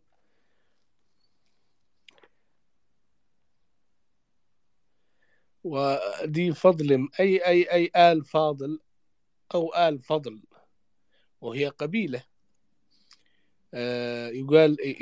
يقول وآل فاضل قبيلة تنتمي إلى بني نوف. نقاش قسمتهم يا أبو صالح. الأصباط دي هم عيال يعقوب بني إسرائيل. أيوة. وذولك آل الفضلي اللي هم من منزل. لا هذول على حسب الترتيب اللي المتشابهات، لكن يقول لك الحجري وآل فاضل قبيلة تنتمي إلى بني نوف في ناحية الجوف، وبنو الفاضل قضاة في بلاد آنس، والفضل وآل فضل أسرة في هذه حديثة. آل فضل في محاوطة بين حديثة العهد، ومعروف جدهم ومعروف. بس لا يسمع بها الربيعية ينزلها طوالي والله. أعطوا الآخرين كلمتين يكلموا الله يبارك لكم، مو منتظرين لهم من ساعة. أعطوه تداول. لحظة يا عبد الجليل، عادك طلعت غشيك الناس يعطوك المايك حبة حبة يا عم. يا أخي أنا مش يجي يتكلمون، أنا أقول أعطوا الباقيين مساحة يكلمون. طيب حبة حبة. إيش فيك؟ مالك إيش دي معجل لك؟ يعني منتظر تدقنا ساعة وإحنا منتظرين. مش أوكي إذا ما يعجبكش كلامي يا أخي الله يفتح عليك، إيش أعمل لك أنا؟ بس مش مفروض عليك إن أنت تستضيف لا الناس ما يعجبش كلامي. لا مش ضروري تسمع لي، مش حتى ضروري. لو ما يعجبنيش كلامك أنا من رأيي إن أنت تعطي مساحة الناس أقل منك. مش ما عليك، خل رأيك لك الله يفتح عليك. أنت جالس تفلسف لك هكذا، وبناس عقال أكاديميين يستمعوا لك ويحترموك، وأنت تجي أوكي طيب إذا كل مثل الأكاديميين. أعطى الآخرين يا أخي أعطى الآخرين فرصة، أعطى الآخرين أكبر منك فرصة. يا مشعب لي افتح لك قدام اخبل. تفضل يا ابو صالح. لا يتفضل الاخ التبع. تفضل يا اخ التبع.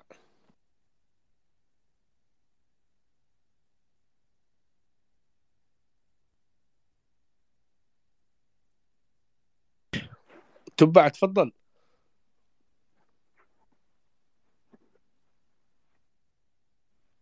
ما ردش. طبعا الاخ عبد العزيز طلع وقال اعطوه، من نعطي. الاخ عبد الرحمن والاخ امين هم تبع يعني معنا، وهم وقت ما يريدون ان يتكلموا يفتحوا المايك. الاخ التبع يعني طلبنا منه الوقوف حتى نكمل النقطة. بس لا أنا أعرف موقفه هذا. شوف أمس يا أبو صالح وإحنا بالمساحة شوف كان موضوعنا يعني اللي هو يا عنتر تجاوزوا يا أخي، ما إحناش نجلس نوقف عند أي واحد يدير كلمة. لا يا عبد لا أنا عارف شوف الحين هذا عامل لك علم الجمهورية اليمنية وذا، وقد يعني قال ذاك لا شمكم يا جماعة لا مسافة 2000 كيلو، والله لا شمك شم وأعرفك يعني، ومع بالله نشخص. شو التعليق حق أمس إيش قال؟ ويجي يقول لك يعني أعطوا الآخرين مساحة، أنت غبي. وين الآخرين اللي موجودين علشان أعطيهم فرصة يتكلموا؟ الأخ النقيب يا مرحبا، تفضل.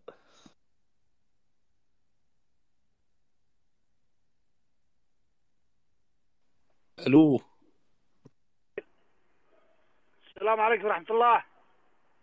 وعليكم السلام ورحمة الله. كيف الأحوال؟ الحمد لله. مواضيعكم طيبة جدا، الله يوفقكم. الله يسعدك ويرفع قدرك ويحفظك إن شاء الله. نريدكم تزودونا لا معكم كتيبات ولا؟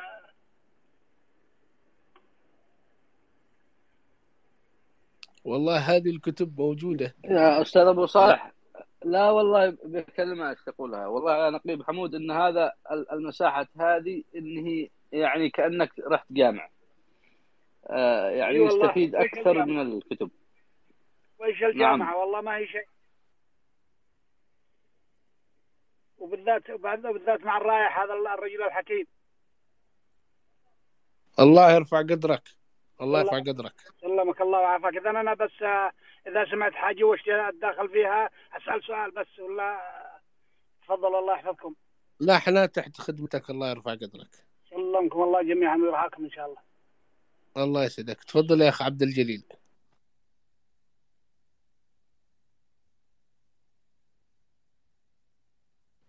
تفضل يا عبد الجليل. أنا الشخص هذا الذي يقول لك أمس مركز، هذا ما هوش عنده حرية يخلي الإنسان يتكلم كما يريد. يعني يقول لك عاد وذاكر حق أمس.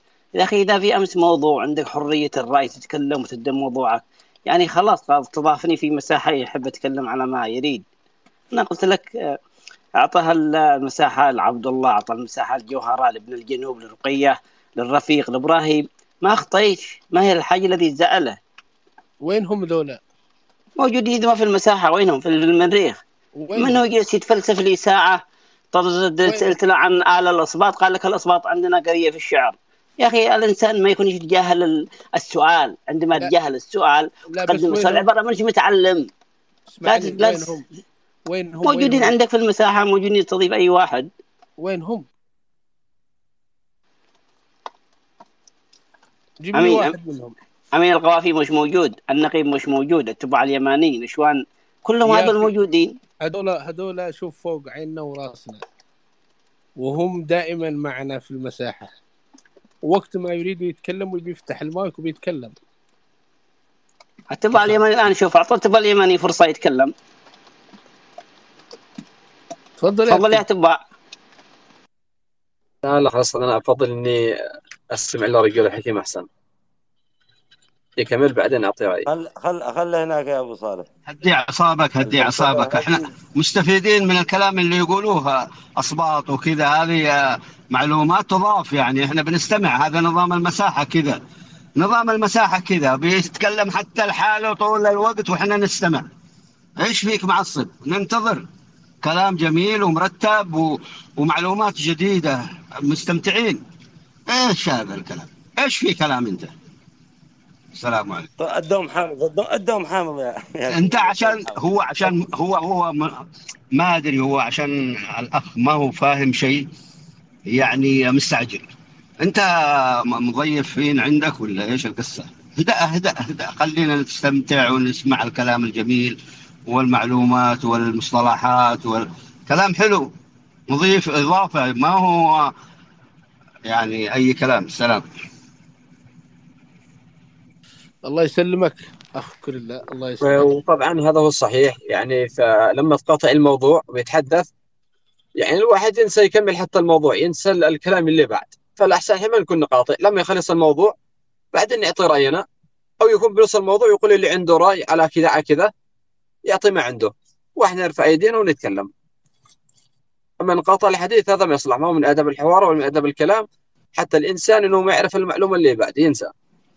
يعني هي نظام والله نظام المساحة قد تكون نظامها كذا، شرح شيء معين وتحفيز الأفكار، وبعدين نسأل دائما، يعني حتى في المحاضرة يسرد المحاضر والمجتمعين الأساتذة لين يخلص حتى بعد ساعة وإحنا نستمع، وبعدين إذا في أسئلة مداخلة أي شيء.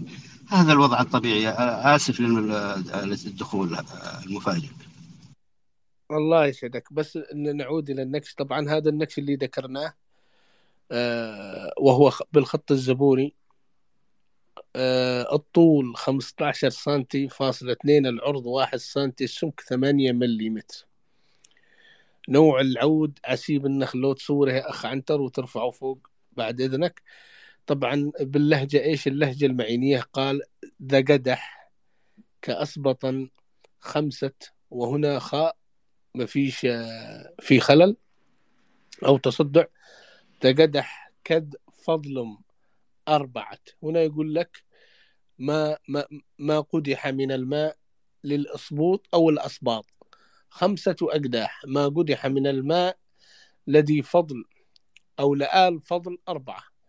طبعا هنا يقول لك الدكتور أحمد فقعس الأصبوط والمفرد منها سبط، والسبط في النقوش يعني حفيد كما ذكر في النقش اس دي 101 123. أما في اللغة العربية فالأصباط هم الأولاد، وقيل أولاد الأولاد أو أولاد البنات، وفي الحديث الحسن والحسين سبط رسول الله عليه الصلاة والسلام. الأصباط يا شيخنا الله يحفظك، الأصباط الأحفاد، أحفاد مش العفوا مش الأحفاد، يعني الأصباط أبناء البنات. هو ذكرها، يقول لك وقيل أولاد الأولاد أو أولاد البنات. نعم، أولاد الأولاد أحفاد، وأولاد نعم البنات أصباط.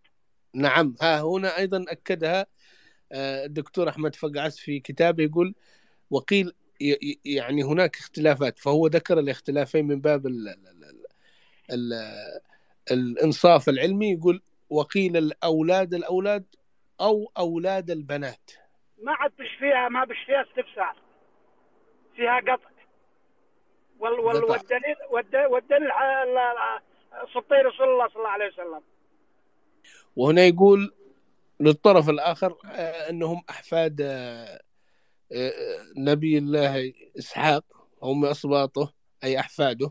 هنا يختلفون، هل هم أولاد بنات إسحاق أو أولاده؟ فهنا الأصباط هم أولاد نبي الله إسحاق عليه السلام، وهنا الأصباط هم ابناء فاطمة رضي الله عنها ابنة رسول الله. فهو يذكر الطرفين، وهذا ما ذكره لسان العرب الذي طبع في عام 1922 في الصفحة 22، أن والسبط من اليهود كالقبيلة من العرب وجمعه أصباط، أي أن المقصود أصبطا هنا هم الأصباط أو الأسبوط أو اسم بطن، والاسم على حد علم الباحث يرد هنا لأول مرة في النقوش اليمنية القديمة في نقش فقعس رقم 15 UM اللي هو في المتحف الوطني اليمني. هذا رمزه 10984. ذكر ذلك اللفظ باللهجة المعينية، وكانوا يسكنون في محافظة الجوف. وهنا يقول لك آل فضل أنها ما زالت قبيلة تنتمي إلى بني نوف في ناحية الجوف، وهي المرجح أنها تكون من أحفاد آل فضل اللي ذكروا بجانب الأصباط، واللي كان بينهم متداول الماء. قدح مجموع 5 أقداح للأصباط و4 أقداح لآل فضل أو بني فضل. أيضا يا أستاذ أبو صالح في معلومة عن ذكرها الأستاذ فقعس بورود حرف الكاف في بداية الأسماء كأداة تعريف. طبعا أقدم أداة تعريف ذكرها جميع الباحثين أنه حرف الكاف. هنا كذا فضل، يقول لك هنا كذا فضل أي آل فضل. هنا الكاف أيضا الكاف كاف حرف جر بمعنى لا، لذو فضل. وفضل اسمه بطن معروف في النقوش الزبورية، والأرجح أن يقرأ الاسم آل دي فاضل أو دي فضل عند ريكمانز، وآل فضل عند الحجري، وبنو الفاضل قضاة في بلاد آنس أيضا عند الحجري. ممكن أبو صالح الحجري أيوة، هذا القاضي. تفضل يا بالنسبة لموضوع الأسباط، هي نقوش موجودة باسم الأسباط ولا إيه؟ لا، هو هذا خط زبوري تكلم يعني فيه مكتوب الأسباط، مكتوب بالمحتوى القديم كأسبطا. هنا قالوا أنهم حسب الدكتور أحمد فقعس أنهم الأسبوط، وأيضا قال هم الأسباط، فهم هم شيء اللي الناس يعرفون عشان نوضح الصورة. أيوة أنا عارف، بس أنا عارف يا أستاذي، بس أقصد إنه موجود إن هي دلالة على إنه اسم الأسباط وهم أولاد الأبناء بعد ما شرحته كذا. لا، هم هنا كقدهم تشكلوا إلى قبيلة يعني ما عندهم شيء مجموعة من الأشخاص، لا قد تشكلوا وأصبحوا لهم دور مثل ما لدور لقبيلة أخرى اسمها آل فضل. أيوة، لكن هم أو في آل الأساس فاضل. هم يعني أبناء قبيلة أو أبناء كيان مكون أو ربما شيء. أسرتين يا أبو صالح، لأنه هذا مش يبدو أنهم مسند. لا، أنا أبغى أوصل لموضوع إنه يعني جماعة الجينات كان لهم مساحتين ثلاثة قبل شهر كذا، حوار حول الأسباط، وإنه الأسباط وجاهم واحد دكتور أو عراقي أو شامي يتحدثوا، وصار الحوار شديد يعني ومطول حول الأسباط، وأن الجينات توافقت وكذا، ومع هذه الأسباط اللي هم موضوع كان شائك كذا. لكن أنا الآن تفاجأت أنها موجود الاسم هذا حتى في الزبور، أنه هو بمعنى الأسباط. بس هذا اللي حبيت أقوله. نعم، قد يكونوا أبناء يعني بنات إحدى الملوك مثلا، وتكاثروا وأصبحوا بالمسمى هذا. قد يدخل هذا في يعني قد يدخل رأيك في من ضمن الآراء، لكن الدكتور أحمد فقعس يقول أنه لأول مرة نجد هذا الاسم في النقوش اليمنية القديمة، ومع استكمال البحث لدى المخطوطات الزبورية بيكتشفوا أشياء أخرى عن هذه القبيلة. ما دام ذكرت في مرة حتذكر مرات عدة في نقوش أخرى، وبيعرفونا عن من هم هؤلاء القوم، لكن لا نستبق الأحداث كثيرا. لكن ذكرهم وجد حتى اللحظة. كانوا يسكنون في محافظة الجوف، هم بجانب قبائل آل فاضل أو آل فضل حسب الدكتور أحمد فقعس اللي نقل عن الحجري وعن ريكمانز وآخرون. طيب يا أستاذنا، في عندنا مناطق في بني علي أرحب، في تعتبر من الجوف، كانت من زمان اسمها الجوف الأعلى. في عندنا يعني منطقة 3 مناطق أثريات. منطقة اسمها ظفار، هذا فيها 366 بئر برك للماء قديمة. يعني الآن يعني إذا قد شفتها توها يقولوا مديرية الذيبين، وهي مش مديرية الذيبين، هي ضمن مناطق أرحب يعني في بلادي أنا. وأيضا في مقابلها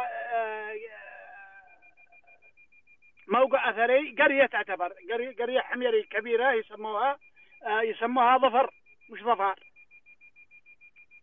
وفي أيضا الثالثة صنعاء القديمة، هذه شبه مدفونة. انت ذكرت الثنتين الاوائل وتحديدا الاولى. نعم. هذه من المناطق اللي لا يمكن ان نتكلم عليها لانها مهمة جدا جدا جدا، وانت تعرف، ومهملة قوي، واتمنى انها تهمل حتى لا احد يلتفت اليها. شكرنا على الله، لانه اذا التفتوا اليها الله يستر. خيرة الله إن شاء الله نبيجي وقتها، وأنتم إن شاء الله بعد العودة الدولة أنتم من ستهتمون فيها كأبناء المنطقة بإذن بإذن الله تعالى، إن الله الله يدينا يسلمك. العافية. الله يسلمك. الله يسعدك. أستاذ أبو صالح، نعم.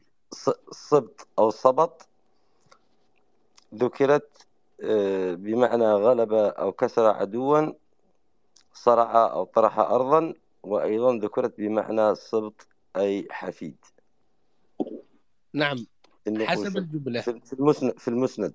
نعم، لأنه يقول الدكتور أحمد فقعس أنه لأول مرة تذكر كنسب أو كإشخاء، يعني كأسرة أو كقبيلة في هذا المخطوط الزبوري، أو الأسماء اللي ذكرتها والمعاني. أعتقد أنها مع تركيب الجملة بيكون لها معنى آخر.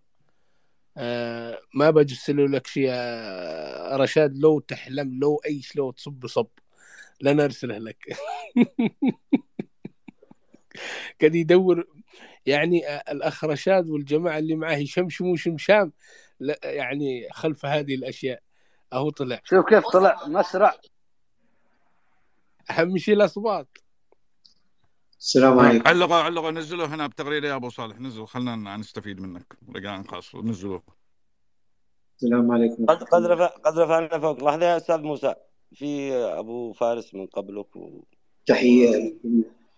لا لحظة يا أخ موسى، في ناس قبلك اللي هو أبو فارس والرفيق. دقيقة، رفيق عندك أي مداخلة ولا ننتقل لأبو فارس؟ معي سؤال وليست مداخلة. تفضل. يعني لأن مقامكم عالي وأنتم أساتذتي، يعني بس سؤالي حول النقوش الزبورية. لأن يعني المعروف إن إحنا عندما نشوف النقوش المسندية نشوفها من موقع داسم، أما النقوش الزبورية يعني من أي موقع يعني تستخدمه؟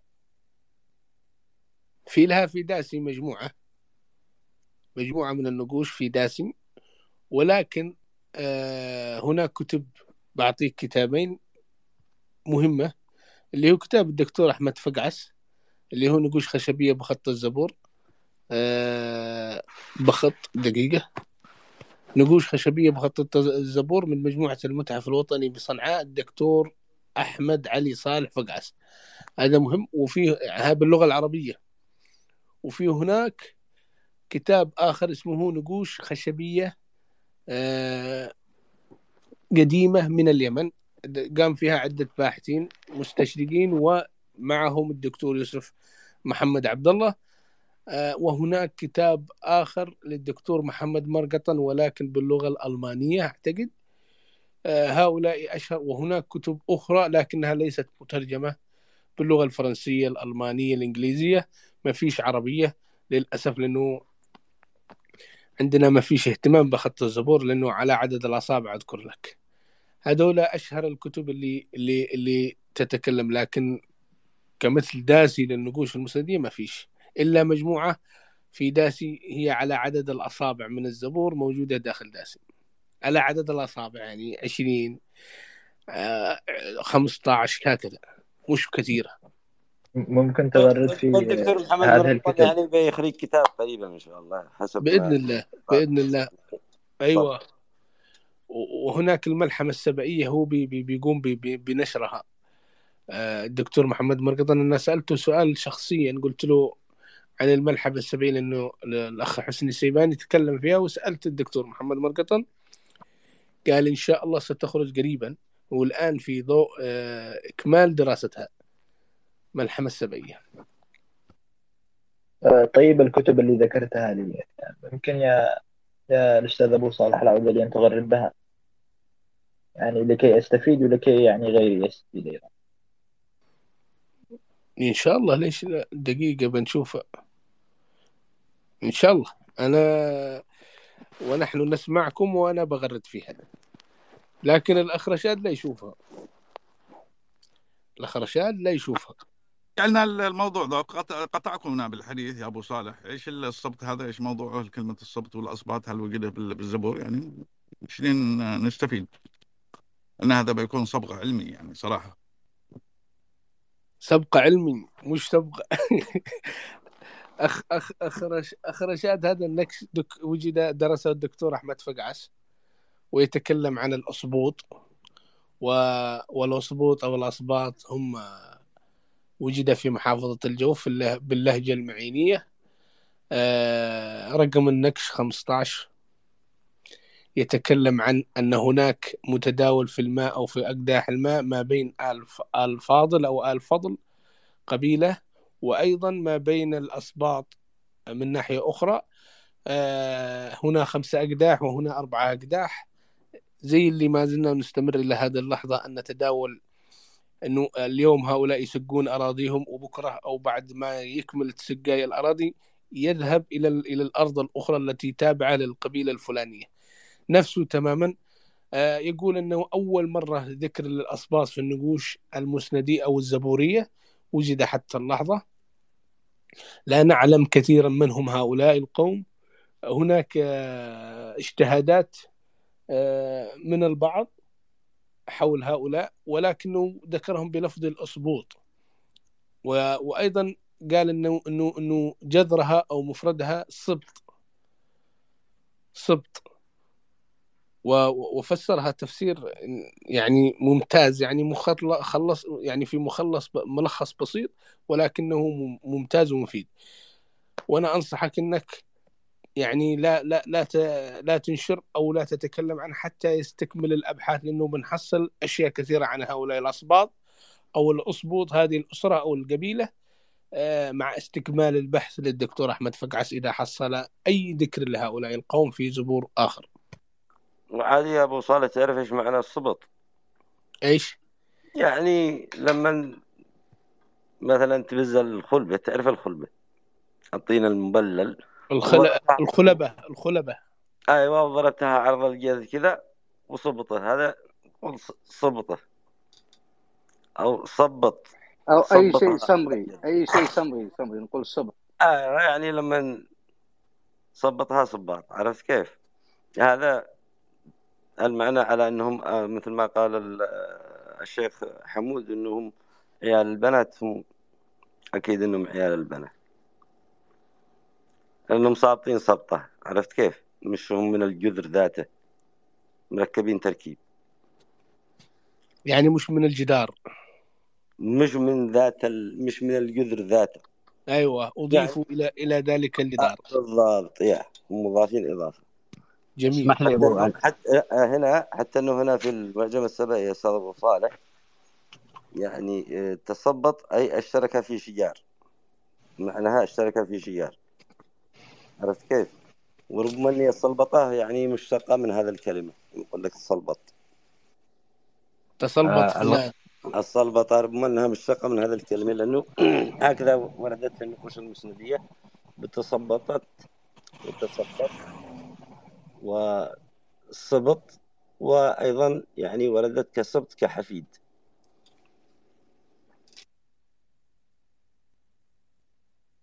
نعم. كل الله قبل ما نذهب لأبو فارس.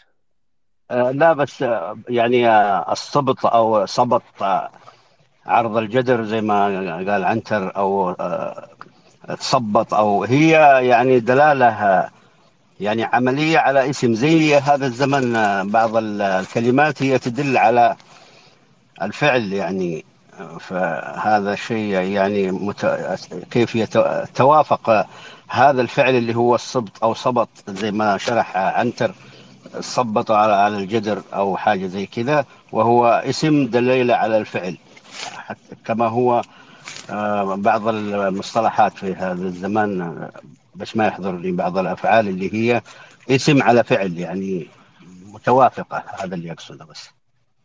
شكرا. أشكرك. تفضل يا أبو فارس. السلام عليكم، صبحكم الله بالخير. وعليكم السلام ورحمة الله. الأخ عنتر وعبد الرحمن أبو صالح أمين الرفيق، والأخ هذا إلا رشاد لا عديه، هذا مع صورة بندق واحد شيبه رايح معه. إيه هو هذا رشاد عديه. هذا حضرمي ترى اللي في الصورة. والتبع وكرلا والنقيب، حياك الله يا نقيب، كيف حالك؟ طيب. وابو شجاع والاخوان كل المستمعين.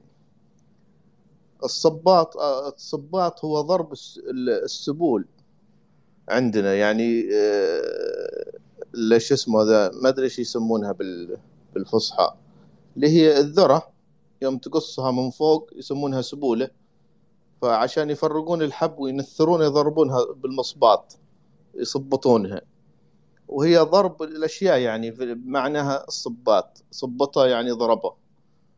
ايوه ايه نفسها وحتى لما نصبط الخلبة وتريق بها ريقنا عرض الجدر وصبطها. ايوه تصبطها يعني تضربها، معنى الضرب بشكل عام يعني. وشيء مش هو اقوى فعل، هو اقوى فعل يعني الصبط، وهم زي ما تفضلت الابناء وهم صابطين في اهاليهم ابائهم، وهذا اقوى دلاله. هذا اللي كنت حبيت اقوله. لكن مش من قدره. شوف، صابط بالخال لكن مش من قدره. وبعدين في فرق ما بين الصهر والصباط. الصباط ينتقف يعني تقدر تزيله بكل سهوله، لكن الصهر عندما تصهر هذا يكون شيء مكتمل. تعرف لما يصهروا البيوت وذا الشغلات هذه. بسألكم يا أبو صالح والشباب، هو هل القراءة النقوش الزبورية نضجت لدرجة أنها يعني أصبحت يعني العلماء خلاص عندهم منهجية وعندهم يعني طريقة معينة خلاص ثبتت أن هذا شكل الحرف بالطريقة هذه، أو لسه الناس تحاول في أنها توجد لها يعني نظام خلاص، لأنها هي حديثة الاكتشاف، فهل خلاص تمكنوا من فك شفراتها وفك حروفها بشكل تام ولا لسه الأمور؟ شوف، أما من حيث أنهم تثبتوا، خلاص تثبتوا، لكن في هناك من كتابته قديمة ركيكة، فهمت؟ زي البصائر، عندما يجيك واحد يكتب وبعض الأحرف يعني للأسف ما يجيد كتابة الورق. بعض الكبار السن عندما تقرأ كتابة تحس أنه قاعد يدخل حرف في حرف، أو أنه ما يعطي وكلمة في كلمة. أيوة، فهم هنا يبدأوا يتعثروا في هذا الموضوع يا أبو فارس، أنه بعض الأحرف مش واضحة، فيبدأوا يبحثون عن شكل هذا الحرف، هل هو في حسب تركيب الكلمة. وهذا اللي هم إلى هذه اللحظة هي كتابة ركيكة، اللي كان بعضهم يكتب كتابة ركيكة والذي لأنها كتابة شعبية يعني ما هي نعم. وأيضا على خشب. نعم. والخشب يأتكل.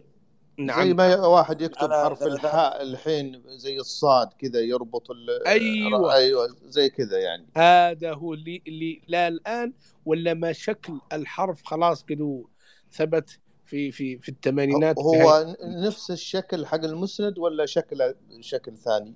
مشتق من المسند ولكنه قريب إلى الخط المتصل، ملفوف لفوف. ما شفتها يا أبو فارس؟ أنا بطلع. لا شفتها بس عشان الناس تستفيد. أنا عارف قد رسل لي أبو صالح مرة وقد قريت بعضهم.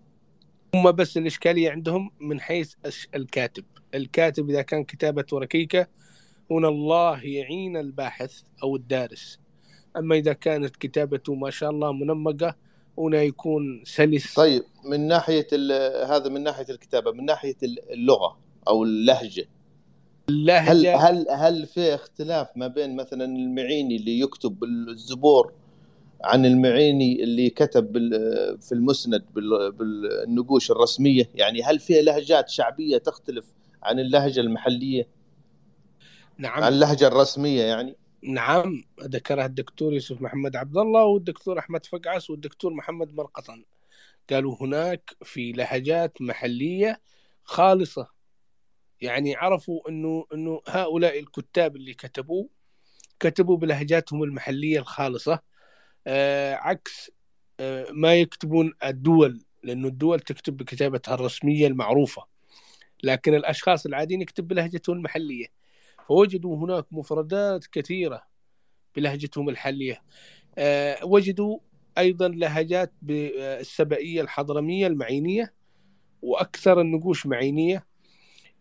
وجدوا هناك مفردات محلية خالصة، حتى انصدم الكثير أنه في هناك جميع الأفعال، الماضي المضارع وإلى آخره في الخط الزبوري، مادة دسمة دسمة دسمة للغة اليمنية القديمة، مش بس 5 لهجات، لهجات كثيرة اكتشفوها في ذلك الزبور.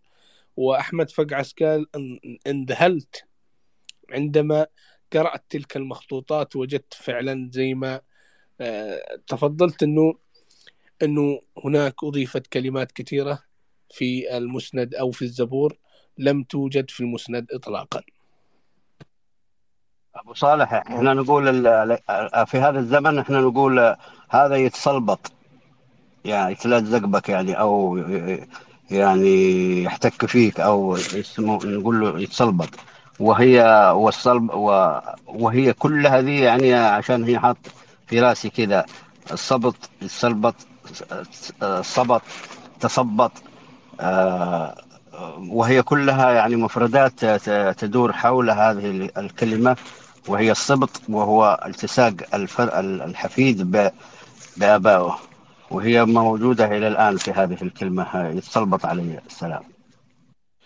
إيه بس هذا عندنا أنا وأنت وأبو فارس والأخ عنتر والأخ النقيب كلنا إلا رشاد، لو تكبوه كب الأصباط هم الأصباط وانت ذكرت له في النقش بعد ان الموضوع مرتبط بالماء، بيربطونها بالآية حق واضرب بعصاك الحجر، عرفت؟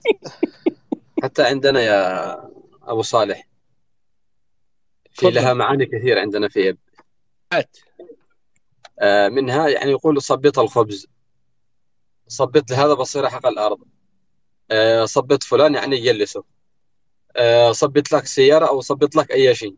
أي شيء ملحق ليس بأصل. إحنا دائما نستخدم هذه دائما لأي معنى، يعني أغلب كلامنا صبت لك كذا، أو صبت لك أرض، أو صبت لك سيارة، أو نقول مثلا الوالدة، أو صبت له خبز، أو صبت له ملوك، أو صبت لك بصيرة، صبت له فلان. يعني صبت هنا ملحقة ولا جهز؟ ملحق يعني عبارة عن مثلا تثبيت شيء كان غير مؤكد. أيوة. الخبز نقول عليه مثلا يعني الحمى، نقول وش تصبطين؟ صبط الموضوع الفلاني فطير عبارة عن ولا تصبط يعني الخبز؟ الحق. والله معلومات ممتازة. عندما هذه دائما نستخدمها للخبز، دائما أي واحدة تسوي خبز يقول وش تصبط اليوم؟ أصبط لك ملوقة، وأصبط لك فطيرة، يمكن لأن صبط له بصيرة، صبط لأخوك بصيرة، يمكن لأن العجينة تلصق في التنور أو في الذا، فهي تصبيط يعني تلصيق. بالضبط، كلها تصبيطة. حتى البصيرة لما حد يشتري أرض قولوا صبط له هذا بصيرة، صبط يعني لك سيارة، يعني عندك فلوس يعني أقول لك بدل ما تلعب في فلوسك صبط لك سيارة، يعني السين والصب واحد. يعني أخذت تبع كل المفردات اللي ذكرتموها لخصها الأخ النقيب في كلمة واحدة. نعم، سلمك الله. نعم، لخصها في كلمة واحدة، وهي الشيء الملحق. نعم. لكن الأخ رشاد لو تحلموا ولو نحلم جميعا ما حيقتنع، داري فيه. اقنعوه لا يروح للجماعة يقول حصلت لكم نقش الأصباط، اقنعوه قبل ما يروح. لا الأحسن إحنا نربطه لأنه هذا علم ما نخبيه ولا حاجة، لازم ننشر. كل الكلام اللي كلمه صحيح بالنسبة يعني ككلمة بنستعملها بلهجتنا الشعبية، لكن هنا النقش بيتكلم على موضوع ثاني، إن في شغلة بين الفضل والأصباط، يعني وش صبطوا الحجار ولا صبطوا واضحة هم الأصباط، ما عليك فيهم. أبو صالح ما لكن هنا لأنه يعني النقوش الزبورية يعني كان نقوش مجتمعية، وهذا أعتقد أنه كالحكم يا أستاذ أبو صالح. وقد يكون الأصباط هذولا هم أبزياء الفضل، أو يعني هذا اللي كنت أعني أنا. ربما أنهم يعني بيوت مشهم. وبعدين في يا أخ عنتر في أشياء اللي الناس اختلفوا فيها، أو فيها شيء غير مقنع أو غير ثابت، وجاء عنه يعني عن الرسول شيء، معناته خلاص يعني ثبت. ممكن يا أبو صالح، أنا ما كنت حاضر، تقرأ النقش بشكل كامل كذا، تعيد قراءته لو تكرمتوا. الآن ليش لا؟ وينك؟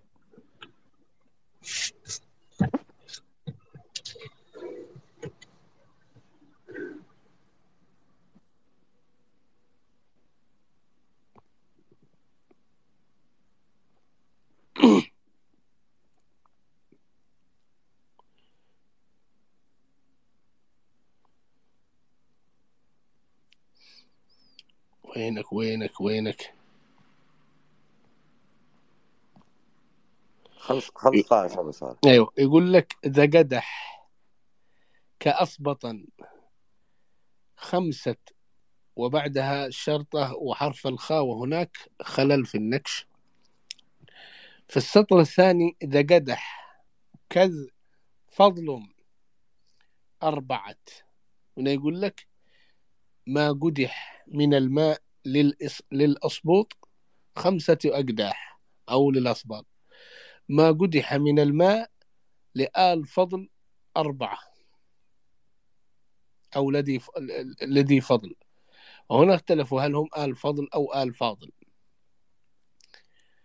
هذا لك توجيه أبو صالح إنه هو واحد بناته ما أهله ولد واحد والبنات كثر وحصلين أكثر المال، فحكموا لعيالهن 5 أدوال بالماء والولد يعني معه 4. ايش تقول يا رشاد؟ لا خلي يكمل الناقش وصل الفكرة. كمل كمل يا رشاد. أوعى شيء هذا على حسب يعني بالنسبة لتقسيم الماء على حسب يعني مثلا التعداد أو كما يتعرف عليها الآن أو الديار الأرض أو الأرض أو الأرض على المساحة. نعم يا أبو صالح. نعم. عندنا كلمة أقدح يعني حرف ذرة. كم قدح من الذرة؟ يقدح له قدح أو قدحين، أو على إذا كان في مساقية وفي عدة ناس موجودين هناك، كل واحد يقدح له، يقول يقدح له فلان ما كذا ويقدح له فلان ما كذا. نعم، وهذا نوع من القدح فعلا، وهو من العطاء بالضبط. يعني حق الزكاة وتبيع الذرة يعني كم قدح؟ 2 قدح، قدحين، 4 قدح. هذه نستخدمها دائما لبيع الذرة في أيام الزكاة. نعم، هذه منتشرة في جميع أنحاء اليمن. نعم. هو هذا في كتاب نقوش خشبية أبو صالح ولا في كتاب ثاني؟ لا هذا في نقوش خشبية بخط الزبور من مجموعة المتحف الوطني بصنعاء الباحث أحمد فقعس، الصفحة 101 إلى 103.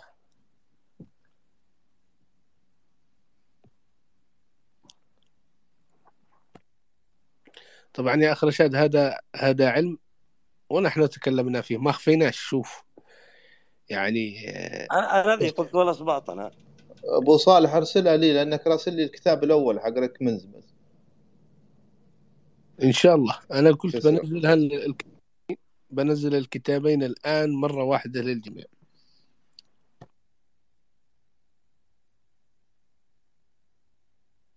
تفضل العدل.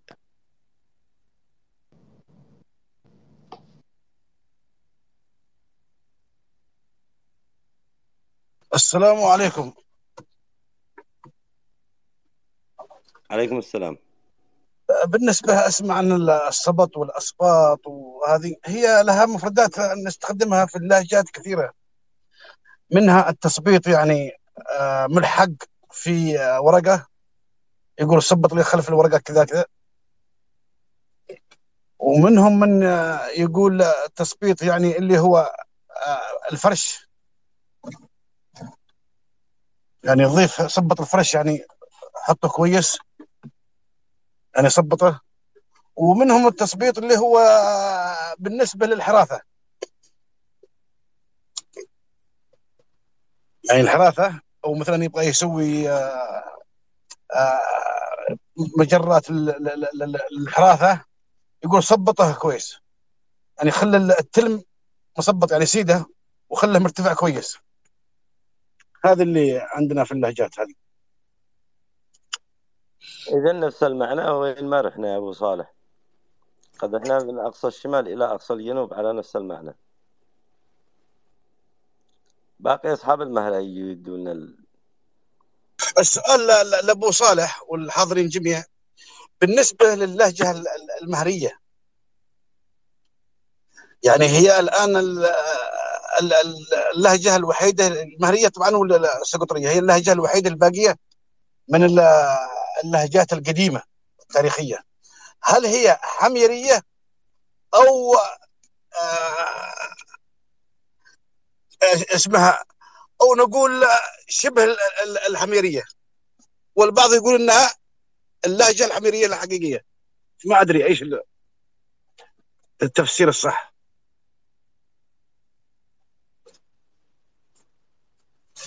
تقصد اللغة المهرية؟ أي نعم، اللغة المهرية والسقطرية. وطبعا اللغة المهرية والسقطرية هذه من اللهجات أو اللغات القديمة جدا التي حافظت على جميع أركانها حتى اللحظة، وذكروا أنها من أقدم اللهجات العربية التي تعود إلى فترات قديمة، ولكنها ليس لها أي تدوين كتابي وإنما شفوي. فهذه اللهجة فيها أيضا مفردات من اللهجات الحميرية الحضرمية والسبائية والمعينية، ولكنها من حيث هيئتها هي يعتبرها العلماء مستقلة من حيث ولا يعني مستقلة في أشياء كثيرة. الدكتور محمد مرقطن طرح عليه السؤال هذا، قال هي من اللهجات القديمة التي أتت فيما بعدها اللهجات الجنوب الجزيرة العربية والشمالية، يعني لهجة قديمة جدا. نعم، يعني هي قبل الحميرية ولا بعد الحميرية؟ قبلها حسب كلام الدكتور محمد مرقطن، قبل اللهجات ما فيش هناك لهجة حميرية للمعلومية.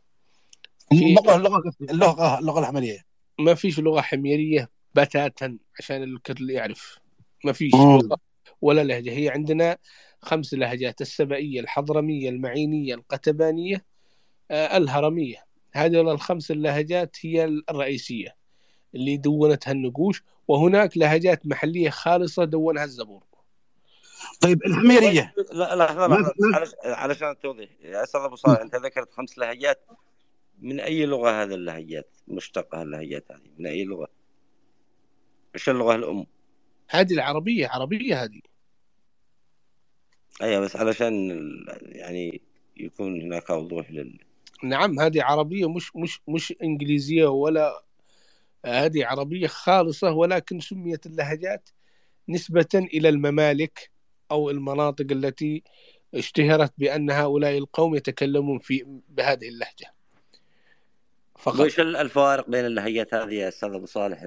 أشياء بسيطة مثل إيش؟ مثل إدخال حرف السين في بعض الكلمات في القتبانية والحضرمية والمعينية، وحرف الهاء في السبائية التي مثلا نقول في معنى الإهداء الحضارمة، والقتبانيين والمعينين يقولوا سجني أي سكيته أي هديته. السبعين ما يقولوا شيء، يقولوا هقني أي هديته، وهي من القني أي الإعطاء. ولكن أصحاب يافا حوروها تحوير مرة يعني ما حد يقولها، الله يسامحهم أصحاب يافا. وهي من الإعطاء، القني من الإعطاء وهي الإهداء هذه. وهناك هو كله إعطاء يا أبو صالح. نعم. خلاص. طيب يا أبو صالح، سؤال لو أخذت من وقتكم كثير. أيام الدولة الحميرية هل كانت اللغة السبائية أو الكتبانية أو إيش من اللغة؟ لا، اللهجة الحميرية ما كان حاجة اسمها دولة حميرية ولا مملكة حميرية. هو يقصد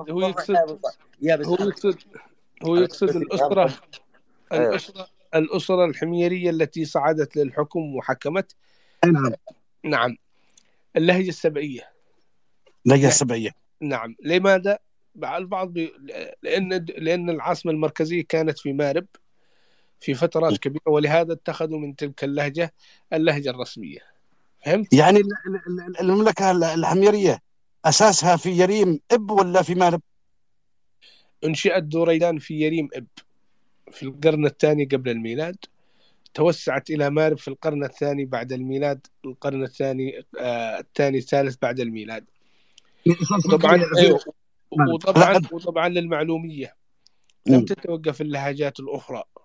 اللهجات الأخرى لم تتوقف، اللي هي الحضرمية، القتبانية، المعينية، لم تتوقف، وإنما اللهجة الرسمية هي اللهجة السبئية التي كتب فيها أو كتب فيها الملوك الحميريين اللي يعود نسبهم. وإلا المملكة اسمها مملكة سبأ ودوريدان، ومملكة سبأ ودوريدان وحضرموت يمنت، ومملكة سبأ ودوريدان وحضرموت يمنت وأعرابهم طودم وتامت، كل فترة تتوسع، ولكن سموها حميرية لأن من يدير الحكم هذا يعود إلى الأسرة الريدانية الحميرية حسب مدلول المؤرخين. من يا أبو صالح أول من تلقب ملك سبأ وذريدان؟ عفوا يا العدل، معلش. تفضل. هذا أول من تلقب، اختلفوا فيه، قيل أنه من همدان وقيل من حمير، ولكن أغلبهم اتفقوا أنه من القبائل اللي كانوا متواجدين بجانب صنعاء. ذكروا كثير من الباحثين أرحب الجود، من أرحب الجود والنعم في أرحب. وقفوا حتى النهاية مع يوسف آثار ولم يفلتوا، وماتوا وقتلوا معه في المعركة، يعني من أجل أنهم أعطوا كلمة ولم يتراجعوا عنها. فعلا هم أقيال الحمير. طيب سؤال أخير لأن أنا ما أقدر أتكلم وافتح. سؤال أخير، الآن في نقوش في سقطرى، في الجبال وفي الكهوف وفي الأماكن الأثرية، وكذلك في المهرة وبرضه كذلك على الفخار وغيره. هل هي حميرية أو اللغة المهرية ولا إيش هي النقوش هذه؟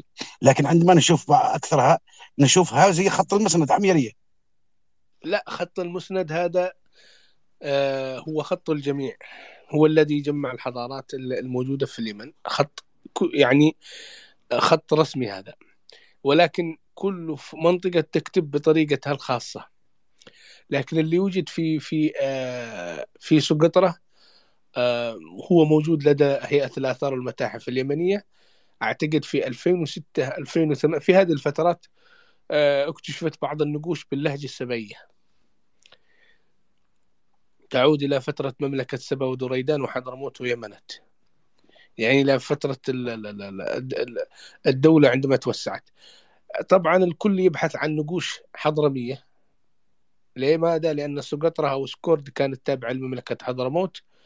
إلى الآن للأسف ما وجدوا شيئا إلا مجموعة من النقوش، لأنه حصل طمس، والآن في هذه الفترة ونحن نتحدث مستمر الطمس في جزيرة سقطرى، ونحن نتكلم الآن مستمر الطمس للآثار.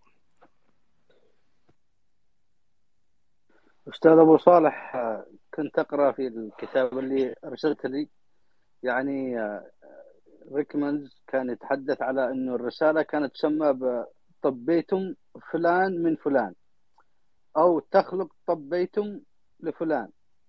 يعني طبيتم هنا طبيتم طاء باء ياء تاء ميم طبيتم. نعم، هو نعم. معناه طبتم وطاب مساءكم. نعم. هذا نعم هذا. بس أتمنى أنك أنا أرسلته لك لأني ما قدرش أرفعه في تويتر، لو تنزله وتغرد فيه بإذن الله بحاول الآن. لا، لو غردته ممتاز، بيكون ممتاز جدا. ممكن أسألك على موضوع سقطرى؟ قلت أنه الآن الطمس، فمن المسؤول عن هذا الطمس يا سالم؟ معروف من هو الآن اللي جالس في رشاد العليمي مسؤول. نعم، هذا هو اللي بيتساءل، ما حد بيتساءل اللي خارج اليمن، اللي بيتساءل المسؤول اليمني. لأنه أحد الأصدقاء من محافظة سقطرى أرسل لنا صور، والله أني خلاص من موقع أثري قاموا بدراسته لعدة فترات، جات الشيولات سحبته سحب. إيش نسوي عشان يبني فلان ابن فلان بيت؟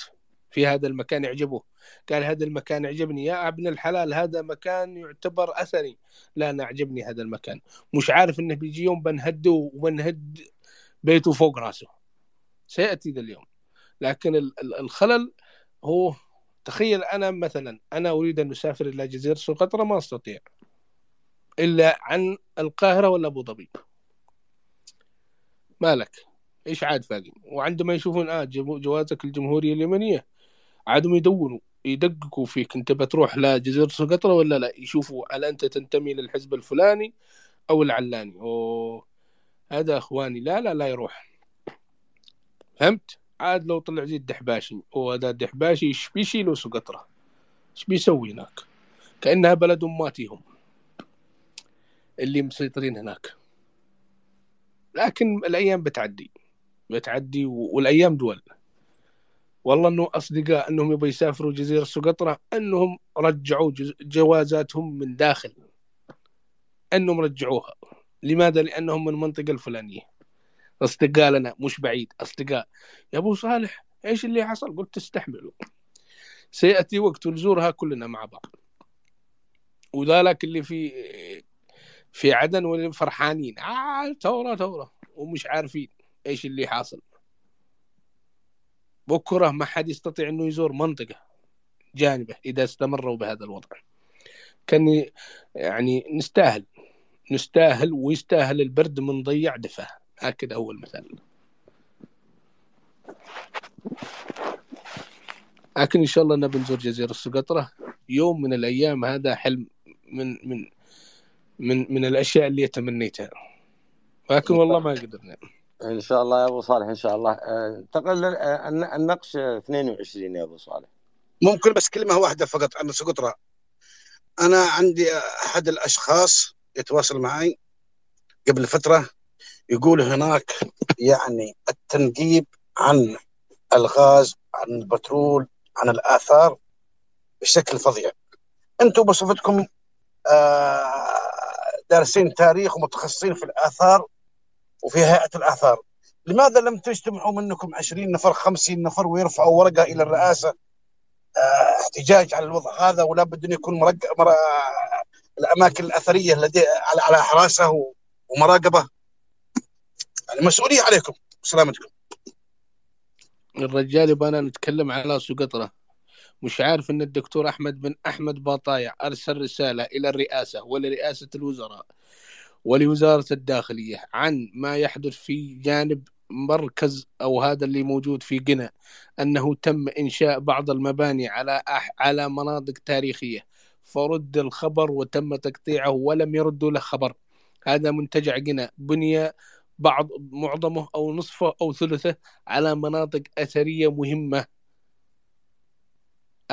مهمة داخل شبوة، وتم إرسال رسالة على ما يحدث من تجريف للآثار بسواحل حضرموت وبسواحل شبوة، ما فيش رد. تم إرسال رسالة بما يحدث في مارب إلى سلطة مارب، إلى وزير الثقافة، إلى رئاسة الوزراء، إلى رئاسة الجمهورية، ما فيش رد. تم إرسال رسالة لما يحدث في تهامة من هدم من ما فيش رد. إيش عاد باقي؟ البترول نعم موجود في سقطرى، بترول وموجود غاز وموجود كل شيء، موجود كل حاجة في سقطرى، لكن تحتاج رجال في الدولة، مش تحتاج أشباه رجال في الدولة. ما في دولة أبو صالح، تحتاج دولة. نعم. إيش النكسة رقم 22؟ فقعة 22 الصفحة. طب أنا بالطريقة أبو صالح الصفحة، لحظة أنا بطلعها دقيقة. هي 134. أوكي. يقول لك شص عم. أيوة. لا هذا بالسين الصامخ، بالسين الصامخ هذا. أي بالسين الصامخ. شص عم وفقحم رضيم ذيت سين نصرعت رحضا لسعدم رشيا مقبل بعليه بخرف سمه كرب أو اسمه كرب، هذا قديم جدا. بن تبع كرب بن فضحم نصرعت. طبعا شصعم هنا يقول لك قطعة نقدية ونصف من النوع المسمى شصعم كاملة القيمة، هذا محتوى النقش. يضمنها نصر عسد رحضان عن سعد رشيان نظير المبلغ الذي كان عليه دينا. الله. وكان هذا في عام سمة كرب بن تبع كرب بن فضحم نصر عثت. وفي آخر الشيء التوقيع لهذا الرجل عشان يثبت أن هذه هو الذي كتبها، لأن التوقيع كان الهوية. الله. شوف مقبل بعليه، يعني مقابل ما عليه. نعم. أعتقد أنه هذا كان راهن عرضه. أوكي. نعم، أعتقد أنه عنده دين، فهذا ضمنه وتأثر من رهنه. دفعاه يا أبو صالح. هذا اللي ضمنه. نعم، كامل القيمة يضمنها نصر، لا ضمنه لأنه أعتقد أنه الرهن اللي رهنها تأثر، يعني يمكن رهن أرض زراعية، رهن محل أو دكان كان يعمل فيه، أي شيء ينتفع منه، فوجد نفسه أنه ما فيش معه حتى يكمل حياته. فهذا الشخص تدخل ودخل يضمنه من أجل أن تعود حقوق هذا الرجل الملكية أو الأشياء اللي رهنه فيها عشان يكمل حياته، ومن خلال العمل بيرجع له فلوسه وبيرجع له الدين اللي لذلك الرجل اللي قام بالضمان له، اللي اسمه نصر عسد رحضان عن سعد رشيان. من هو ده سعد؟ الله يسامحك، مين اللي قال لك تتسلف؟ شوف هذه الأشياء الجميلة اللي قاعدة تنقلها لنا الخطوط الزبورية عن الحياة الاجتماعية القديمة، وعن الحياة اللي يعني أنهم كانوا متكاتفين، ما يتركونش بعضهم البعض يعني لحالهم. لا. أيضا يا أستاذ أبو صالح ريكومنز يذكر بأن هذه السلعة النقدية كان وزنها 50 جرام، نصف جرام، 50 ملي جرام. أعتقد أنهم حصلوا منها. نعم، لأنهم حصلوا في نجران أعتقد 20,000 قطعة أو في هذا القبيل، يعني كثير حصلوا في نجران، وحصلوا في إب، وحصلوا في مارب كثير من القطع النقدية، وفي بيحان، وفي شبوة عاصمة حضرموت، وفي الجوف. طيب لو ترجع لي للكاهن للتاريخ يعني بخرف من الكاهن اسمه كرب بن تبع كرب بن فضحم. شوف النسب. اسمه كرب بن تبع كرب بن فضحم نصر عثت. يعني النسب هذا لا ينقطع عندنا كيمنين منذ يعني هو مثلا اعتقد انه يتبع انه لما يكون الاسم مكرر يا ابو صالح. شو اسمه؟ كرب ابن تبع كرب ايش اسمه؟ سمه كرب، ابن ابوه اسمه تبع كرب، وجده اسمه فضحم اللي هو فضح او فضيح. طبعا هذا الاسم تبع يا استاذ ابو صالح ينقض الروايه او النظريه الذي وضعها الاخباريين على ان التبابعه هم ملوك حمير فقط. لا، هذا اسم موجود، حتى اسم لشخصيات دينيه وشخصيات عاديه. نعم، اسم اللقب اللي هو تبع وجد يعني تبع كرب. هذا الرجل اعتقد انه كاهن او رجل دين، لانه التاريخ باسمه، يعني أرخت زبور باسمه، ولا يؤرخ إلا باسم الملك أو الكاهن، وهذا من رجال المعبد، ولم يذكر بأنه ملك. ولكن قد يكون سمه كرب، لأنه في عندنا سمه علي وعندنا سمه ملك أو مكرب من مكارب السبع في القرن التاسع الثامن قبل الميلاد. معي سؤال يعني حول النقود والعملات النقدية في الجزيرة العربية. طبعا أنت ذكرت أنهم اكتشفوا في نجران حوالي أكثر من 20,000 قطعة نقدية، وكذلك في اليمن في إب يعني ومارب والجوف وهذه المناطق. إذا ما دام كان يعني يوجد هنالك يعني نقود أثرية أو نقود مالية في الجزيرة العربية، لماذا الدولة الأموية يعني لم تستخدم تلك النقود، وإنما ذهبت واستخدمت النقود الرومانية؟ حتى أن في العصر الأول يعني للخلفاء الأمويين تجد أن في بعض العملات لديها يعني رمز الصليب، طبعا مسلمين لكنهم استعملوا النقود الرومانية. يعني أريد أن أعرف لماذا يعني لم يستخدموا النقود التي كانت بالتداول. والله كيف لك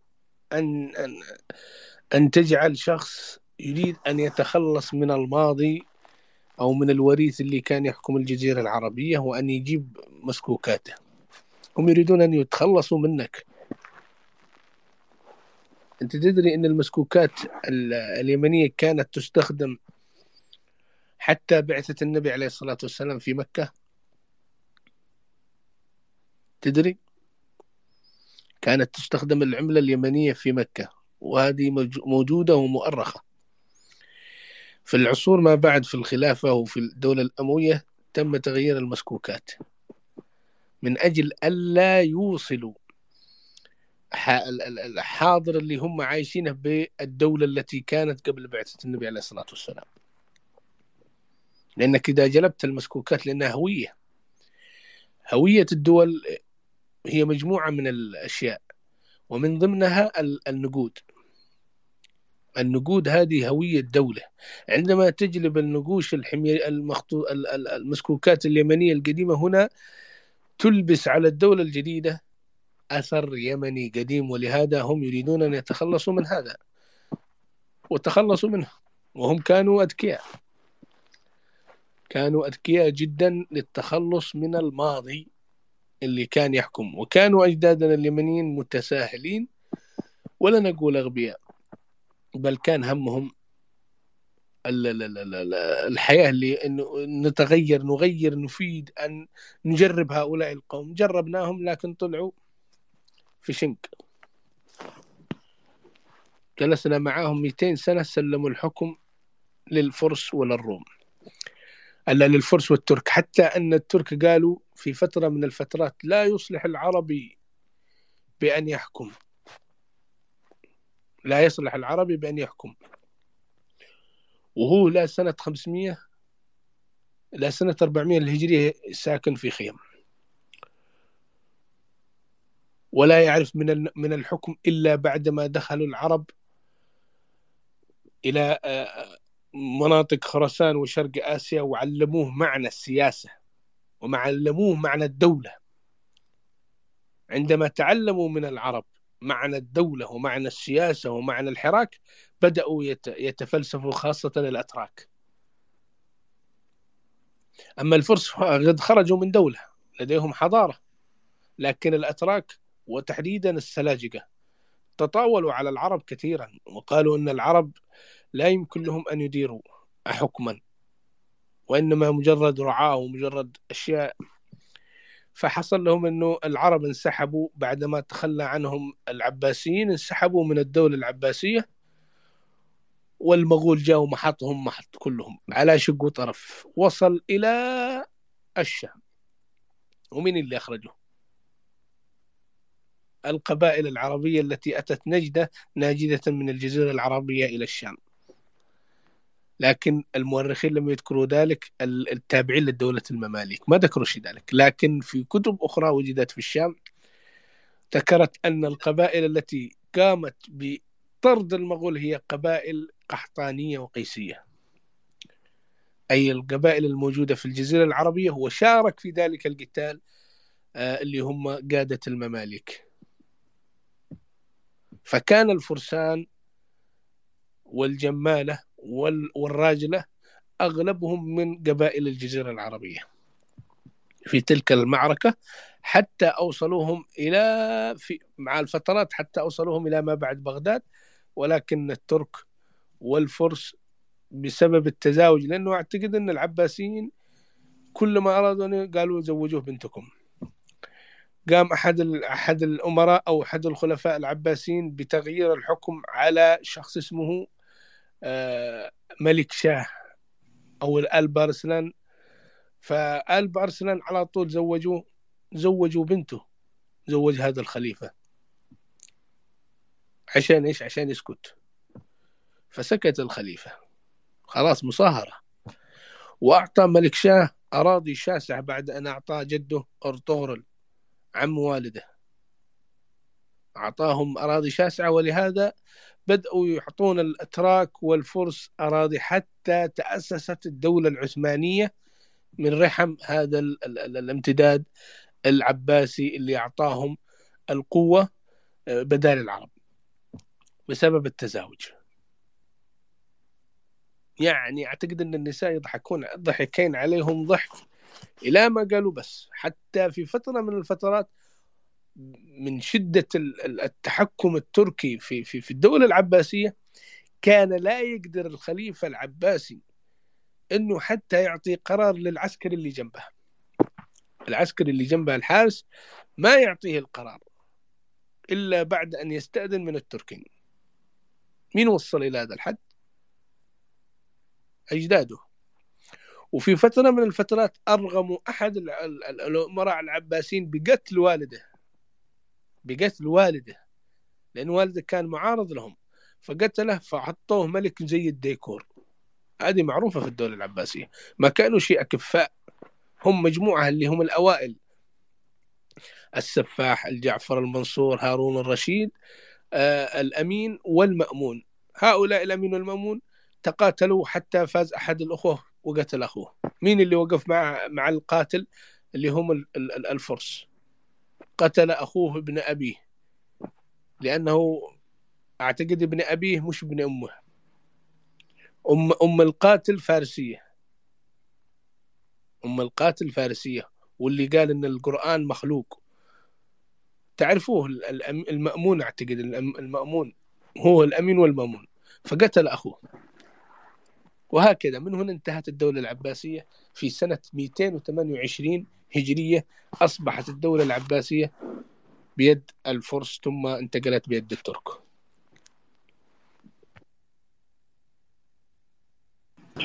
سبب شجرة اليقطين وشجرة الدر. أبو صالح، شجرة الدر ذكرتني كليوباترا.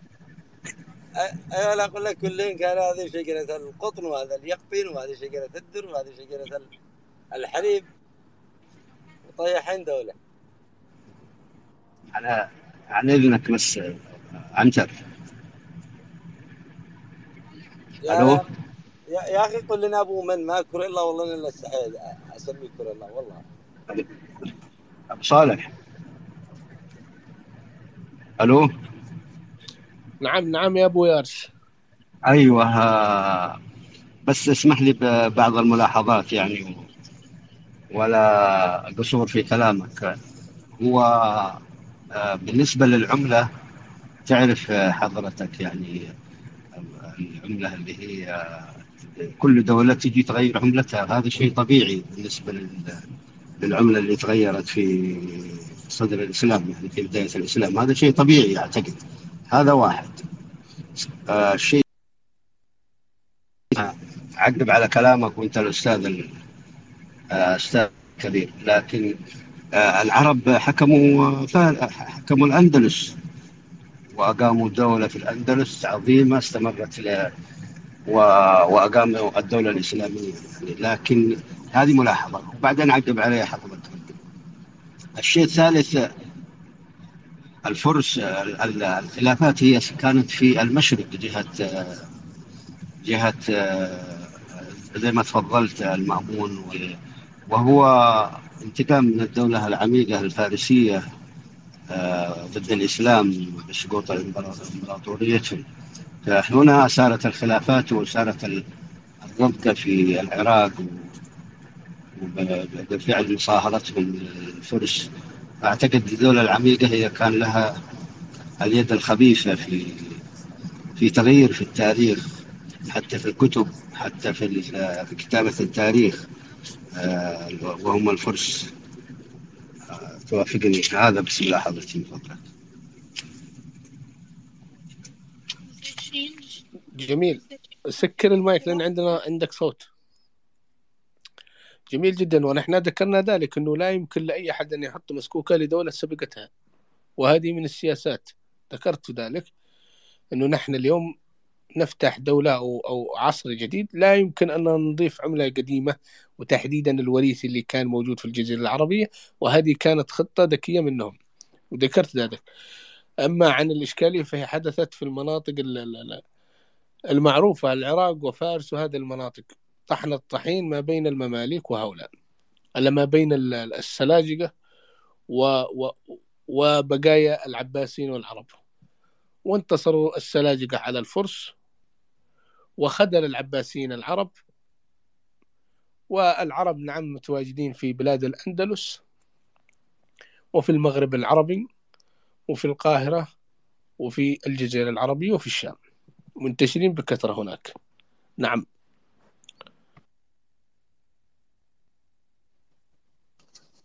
يا أبو صالح، سلام عليكم. وعليكم السلام. ومصداق القول كلامك حقيقة. يعني احنا درسنا حتى في المدارس، كنا ندرس يعني أصلوه في التاريخ أنه العرب لم يكونوا يعرفون العملات، إنما كانوا بيعهم وشراءهم بالمبادلة حقيقة. وهذا اللي أنا لما الآن يعني أشوف فعلا في الآثار أنك تشوف عملات يمنية، أستغرب ليش تأصل هذا في التاريخ أنه العرب لم يكونوا يعرفوا العملات، وأنه عبد الملك بن مروان اقتبس السك العملة النقود من الرومان. يعني هذا حاجة صراحة فعلا حاجة غريبة، يعني كان طمس لتاريخ. أنا يعني هل هذا الطمس كان متعمد ولا جهل ولا هذا الحقيقة أنا أظنه متعمد وليس جهل حسب كلامك فعلا. متعمد ونص، مش بس نعم متعمد، ونص وربع وثلث وكله. أبو صالح، نعم. أنا قريت في بعض النقوش في فترة زمنية كان السلعة النقدية تسمى تمر. نعم. وهذه حتى اليوم اللي هي شسع وبلط وبلط. نعم، بلط اللي هي اليوم نقول عليها زلط. أيوة، هذه في الفترة المتأخرة، يعني 400 قبل الميلاد وانت جاي. نعم. هناك بحث للدكتور خالد الحاج حول المسميات بيفيدك، موجود في نقوش مسندية حول مسميات النقود أو المسكوكات اليمنية القديمة. وأفضل شخص يعرف هذا الأستاذ يوسف مهيوب الطيار، هذا أفضل شخص يعرف المسكوكات اليمنية لأنه تخصصه فيه، حتى أنه باقي شوي أنه فقد نظره بسبب ما يبحث في تلك المسكوكات. حتى أنه أنا يعني هذا قبل شوي وإحنا بالمساحة عندما قريت محتوى النقش هذا، يعني في هناك عملة أخرى يا أبو صالح وزنها جرام لا ثمن. تقرأ بالتفسير تحت اللي كتبها الدكتور أحمد فقعس، وذكر عن ركمنز بأنه هذا الشعس أو الشسع يعني وزنها نص جرام.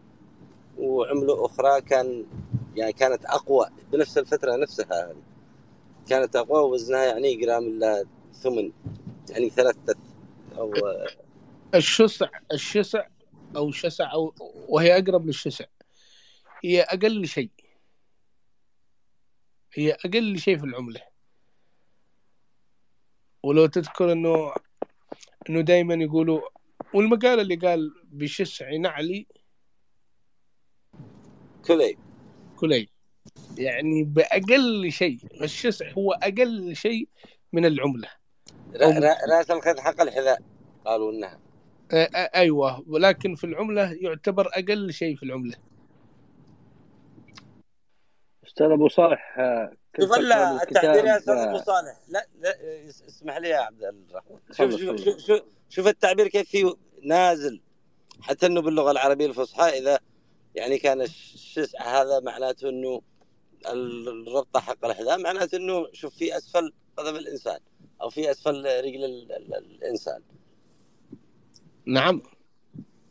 واو، هذا ابو يمن والله انهم كانوا خطيرين يا ابو صالح. لا في معلومة أخرى يا عنتر، بما أن نتكلم عن النقود، حتى لفظة أتت لفظة سكنم بمعنى سك، إن هي اللي تكتب على الحديد، وهذه وجدت في النقوش اليمنية في النقش اللي ترجمه أحمد فقعس. كانوا، إذا بدك أقرأ لك شوية أستاذ منها، يقول هنا. نعم اقرأ. نعم، يقول لك سطر 3 و4 من النقش تبع الدكتور أحمد فقعس، رقم كم؟ سكنم. الآن برجع لك، بس لأنه برجع مرة ثانية أقرأها وبعدين بقول لك.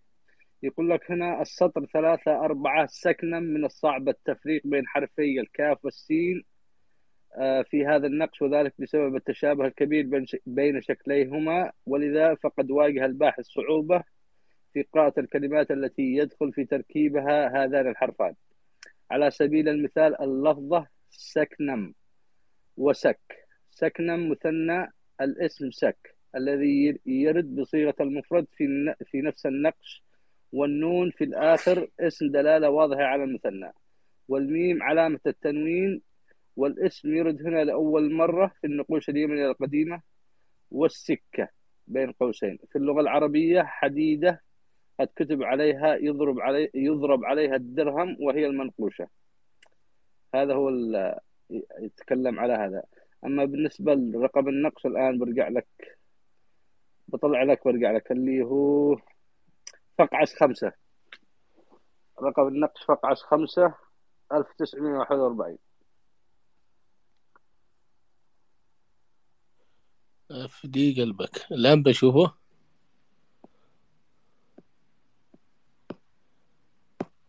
فقعس 5. أوه، هذا 7 أسطر. نعم طويل هو. إلى ثوب إيل وهوف عثت الحباريان من حادب آل محضار، ليصنع لكم معبودكم الحامي نعمة. وفيما يتعلق بأهل كشصك وأهل بكيل الذين عملت لهم صكين وثيقتين، فقد وصل إليك بمعية الكتاب المتعلق بموضوع الصك المالي. أما موضوع هذا الصك بتفصيل فهو أنه أحدث لك ملكك محصول فضحان بك منه، بحيث يبتاع ويشترى مكيال البان أو البن، البان أو البن أو اللبان، منها بقطعتين نقديتين فضيتين. أما الحملين من محصول اللبان الذين أرسل إلى أخيك كما هي عادتك، شوف، أرسل إلى أخيك كما هي عادتك أن ترسلهما، فهن ملكك. وساعد السائل المسمى وهب دي هنا حرف السين وهناك خلل، ولشخص مسمى ثأتم أرسل صكا ماليا بقطعة نقدية من النوع المسمى. شوف نوع ثاني يا أخ عنتر، جمسة أو جمسة، وقد استعطى الذي أعطيت. وهنا في السطر 7 نعمة التوقيع لصاحب النقش. هذا دليل على أنه النقوش هذه في فترات مختلفة يا أستاذ أبو صالح. نعم، وهذا قديم جدا، لكن الصك هذا شيء جميل أنه موجود عندنا. وأيضا أن الشخص هذا متعود يرسل لأخيه فلوس أو يرسل لأخيه بضاعة أشياء، فهو كالعادة يقول له ببلطة، أي زلط، ببلطة بلط اللي هي الزلط، شيء. ودمحضر آل محضار، أعتقد أن أصحاب أبو فارس اللي عندهم أخذوا الاسم. أخذ النقش هذا هو حضرمي يا استاذ ابو صالح، وذكر انه نقش حضرمي. انا لا يا اتمنى سلام. بس اتمنى هو انهم يقرأوا الكتاب يا استاذ ابو صالح، لان انا نزلت التغريده مفيد جدا للي يحب انه يقرأ، مرفوع نكش فوق. نكش حضرمي، بس ذكر منطقة كمان هو في الجوف.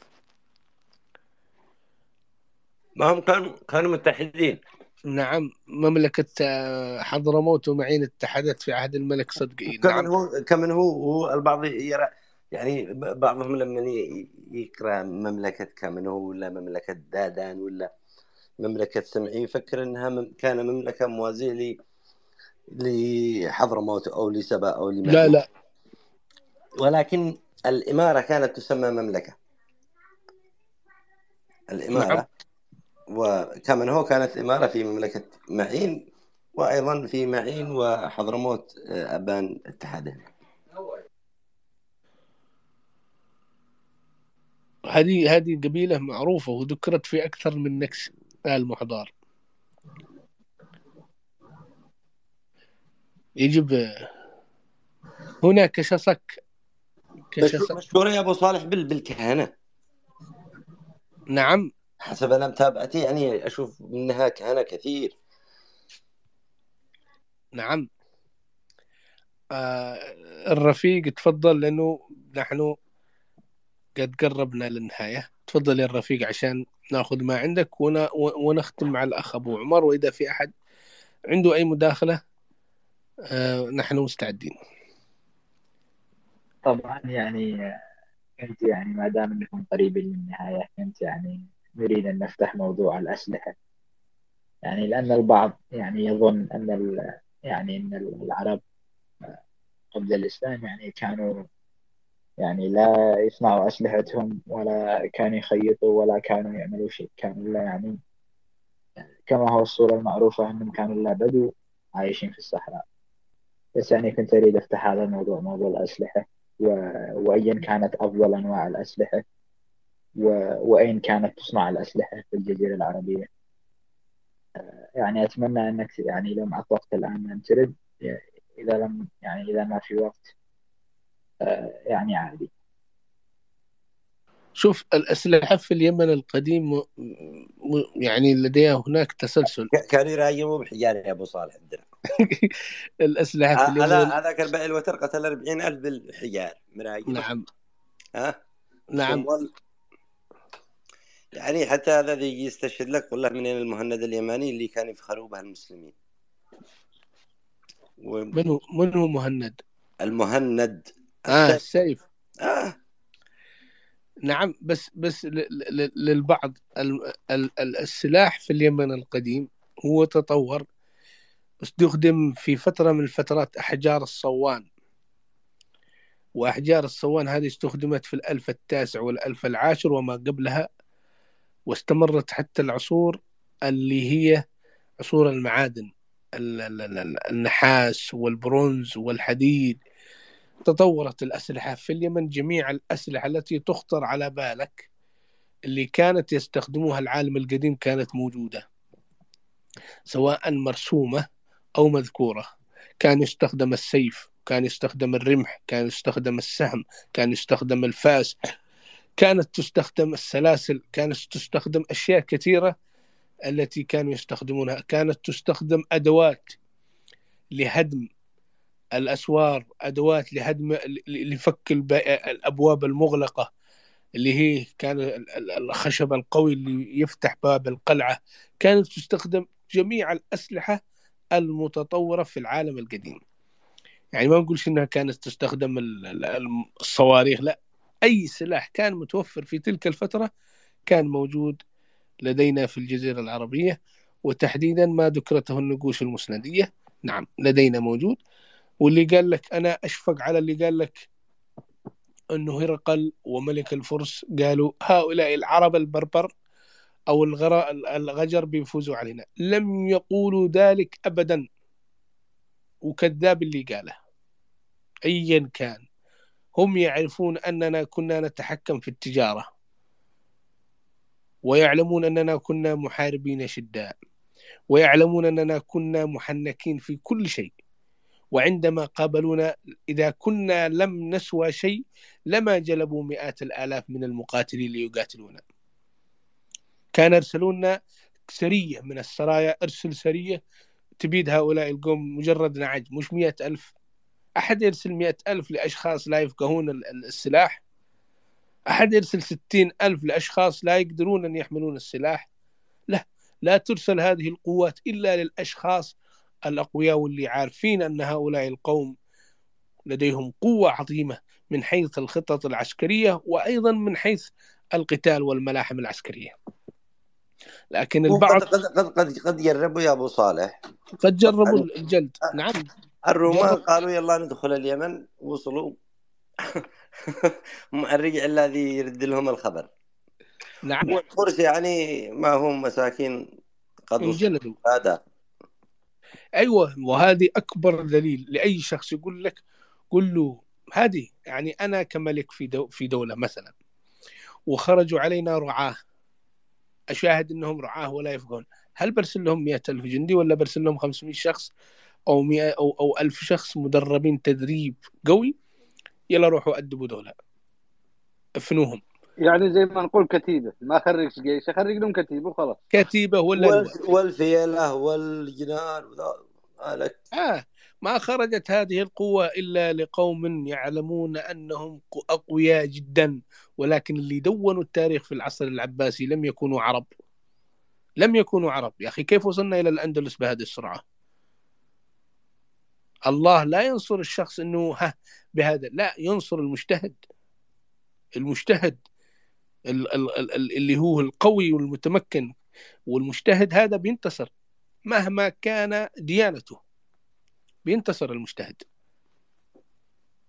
فأجدادنا كانوا مجتهدين في القتال وكانوا أقوياء، وصلوا إلى خراسان وما بعدها في فترة وجيزة، وصلوا إلى الأندلس. أول شيء اتحادهم وقوتهم اللي ما حد قادر يوقف هؤلاء القوم. يجي يقول لك عرب، هؤلاء العرب الغجر، والله كانوا متحضرين وحضارتهم موجودة وثابتة.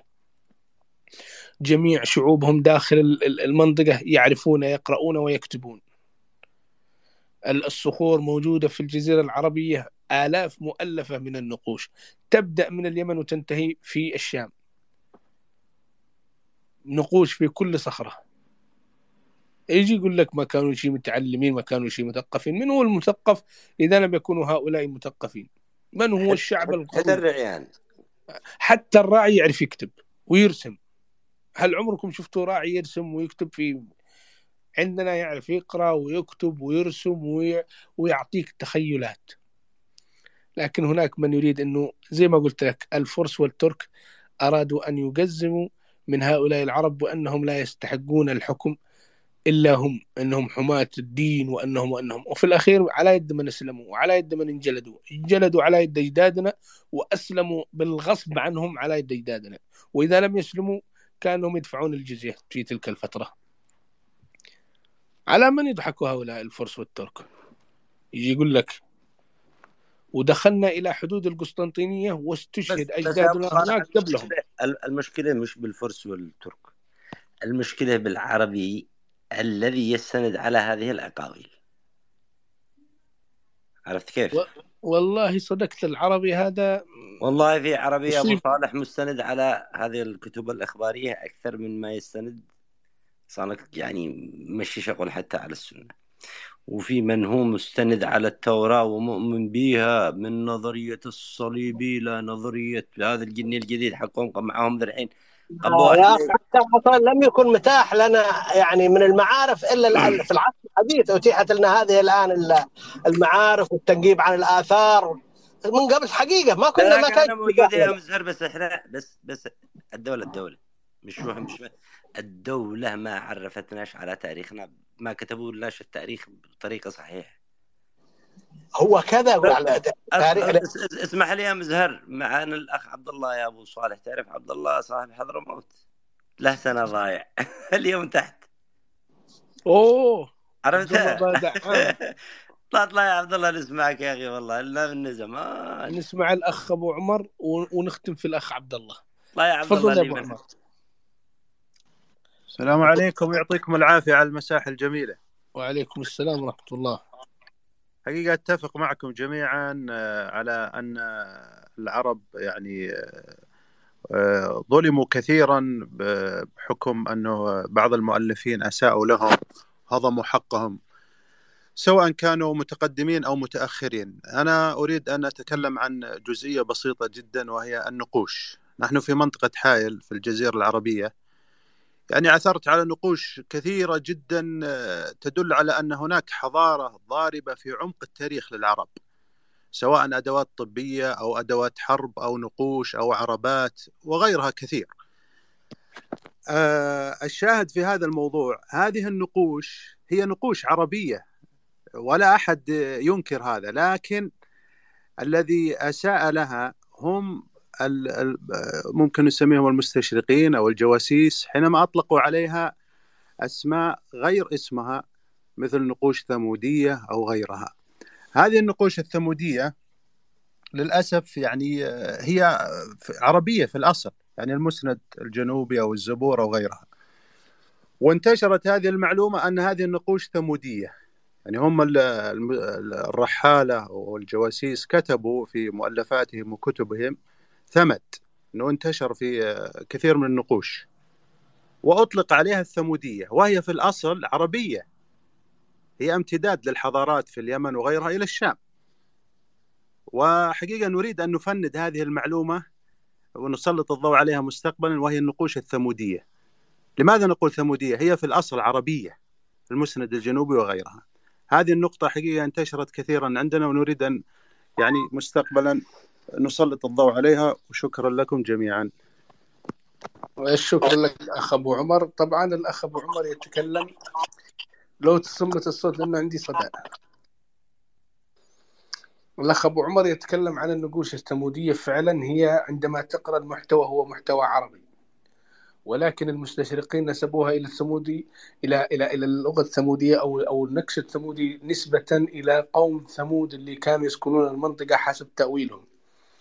مثل النقوش الصفائية نسبوها إلى منطقة، مثلا الدادانية نسبوها إلى الدادانين، مثلا اللحيانية نسبوها إلى اللحياني، مثلا الحمساوية، وهكذا ينسبونها إلى الموقع، بينما هي خطوط عربية قديمة. من قرأ تلك النقوش وجد المحتوى عربي، ولكن حسب اللهجات القديمة اللي كانوا يتكلمون فيها أجدادنا، سواء في شمال أو وسط أو جنوب الجزيرة العربية، وهي عربية خالصة تماما، ولا يوجد أي شخص يختلف في هذا الموضوع إطلاقا.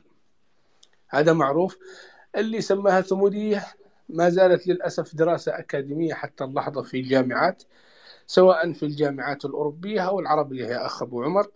وعندما ترسخ هذه في المدارس الأكاديمية تحتاج إلى تكثيف من الدولة أو من هيئة التراث عندكم، ومن هيئة التراث عندنا في اليمن، وزارة اللي هي هيئة الآثار والمتاحف اليمنية، إنه هذه المسميات يجب أن تلغى وتكتب بأنها كتابة، أن هذه الكتابة كتابة عربية قديمة اسمها مثل ما هو السند أو الاستناد أو المسند، لأن المسند ذكر في نفسه في النقوش بأنه مسند، يعني من الإسناد أي من التوثيق، وهو عربي، ولم يقل عن نفسه بأنه كذا أو كذا أو سبئي أو حضرمي أو قتباني أو لا، سمى نفسه بالمسند هكذا.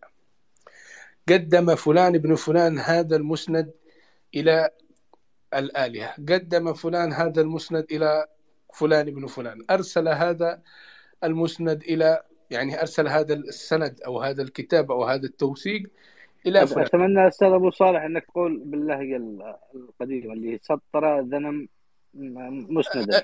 سطر ذن مسندا أي كتب هذا المسند. سطر أي كتب، ذن أي هذا، مسندا أي المسند، لأنه نون هنا نون التعريف لما قبلها. فهي لغة عربية خالصة، ولكن بمحتوى قديم أو لهجة قديمة كانت موجودة في بقعة من الجزيرة العربية. تحياتي لك أخ أبو عمر، وإن شاء الله أيضا يا أستاذ أبو صالح، السين المسند هي السين الصامخ. نعم، تنطق ما بين السين والصاد. في سينين، في السين الصامخ وفي السين اللي هي نذكرها، وذكر المسند بالسين الصامخ وبالسين الحالية اللي هي معروفة لدى الجميع. نسمع الأخ ونختم مع الأخ عبد الله بعد عام لنا من زمان ما سمعناه. يا مرحبا. ايوه غيب علينا. هلا بالقيل عبد الله. هلا والله اشتقت لكم الصراحة، والسلام عليكم، أسعد الله صباحكم سلامة جميعا الغية. يا قيال سبع. الله يعافيكم.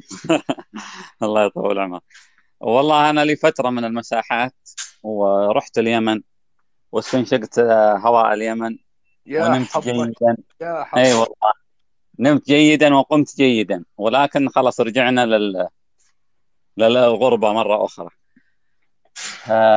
طبعا الأخ أنا يمكنني أنت تعديت المحور هذا اللي هو، بس لفتني أن خالد بن الوليد رضي الله عنه قال: لقد اندق في يدي يوم مؤتة 9 أسياف، ما بقيت في يدي إلا صحيفة لي يمانية.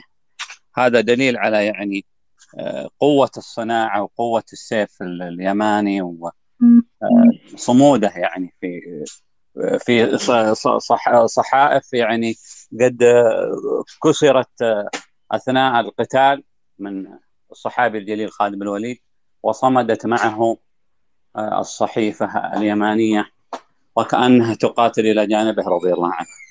النقطة الثانية أخوي أبو صالح، واختموا سريعا، يمكنكم أنتم استطردتم في الموضوع كثيرا، أنا جيت متأخر. اللي هو الخط الزبوري نبغى يعني يكون له زي لوحة مفاتيح زي المسند وكذا نتعلم فيه، أو يعني هل هو 29 حرف أخوي أبو صالح؟ بس هذا سؤالي البسيط، وتحياتي لكم، نلتقي إن شاء الله في مساحات أخرى. الله يحفظك. إن شاء الله بنلخص له مساحة خاصة ونتكلم فيه وحسب ما ذكره الأساتذة المختصين في هذا المخط اللي هم ذكرناهم سلفا على مقدمتهم يوسف محمد عبد الله ومحمد مرقطن وأحمد فقعس والمستشرقين. إن شاء الله بنذكر ما ذكروا هؤلاء لأنهم المرجع الرئيسي لهذا الخط. نعم 29 حرف عاد انا عديتهم يا ابو صالح. حتى غير ذي هربوا السابق موجود، وعندك في شو اسمها في المهرة اعتقد 32 حرف. انا منتظر دراسة ان شاء الله بتأتي من احد الاساتذة، وان شاء الله يعني بنفتح لها مساحة خاصة عندما يرسلها عن النقوش التي وجدت في المهرة، وهي بخطوط قديمة بدائية. نعم. ربما نحصل هناك حروف زيادة أو ذا، عرفت كيف؟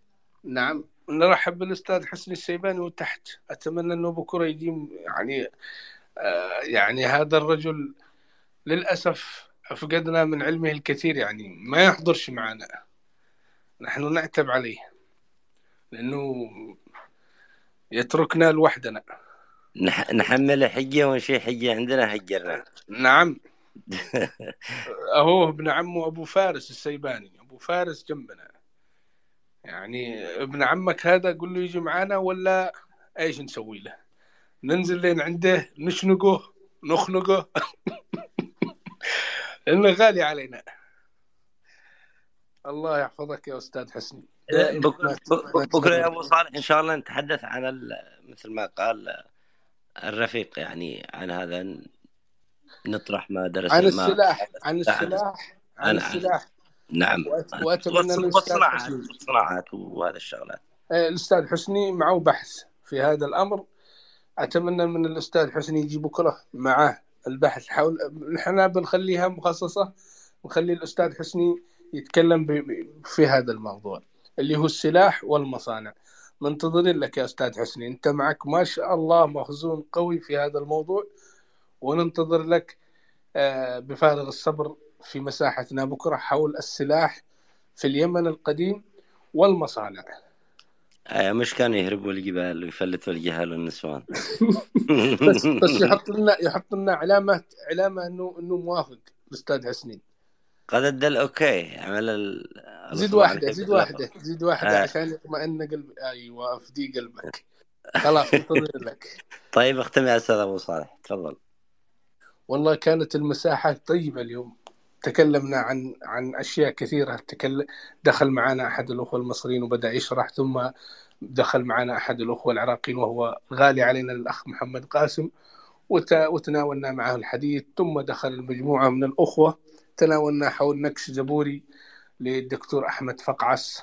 رقمه كم يا رقم 15 15 22 رقم 15 22 و تكلمنا عن كلمة الأسبوط أو الأسباط، وأخذنا من الجميع ولخصها الأخ النجيب في كلمة واحدة، وهو أضافها، وهو أنه شيء الملحق.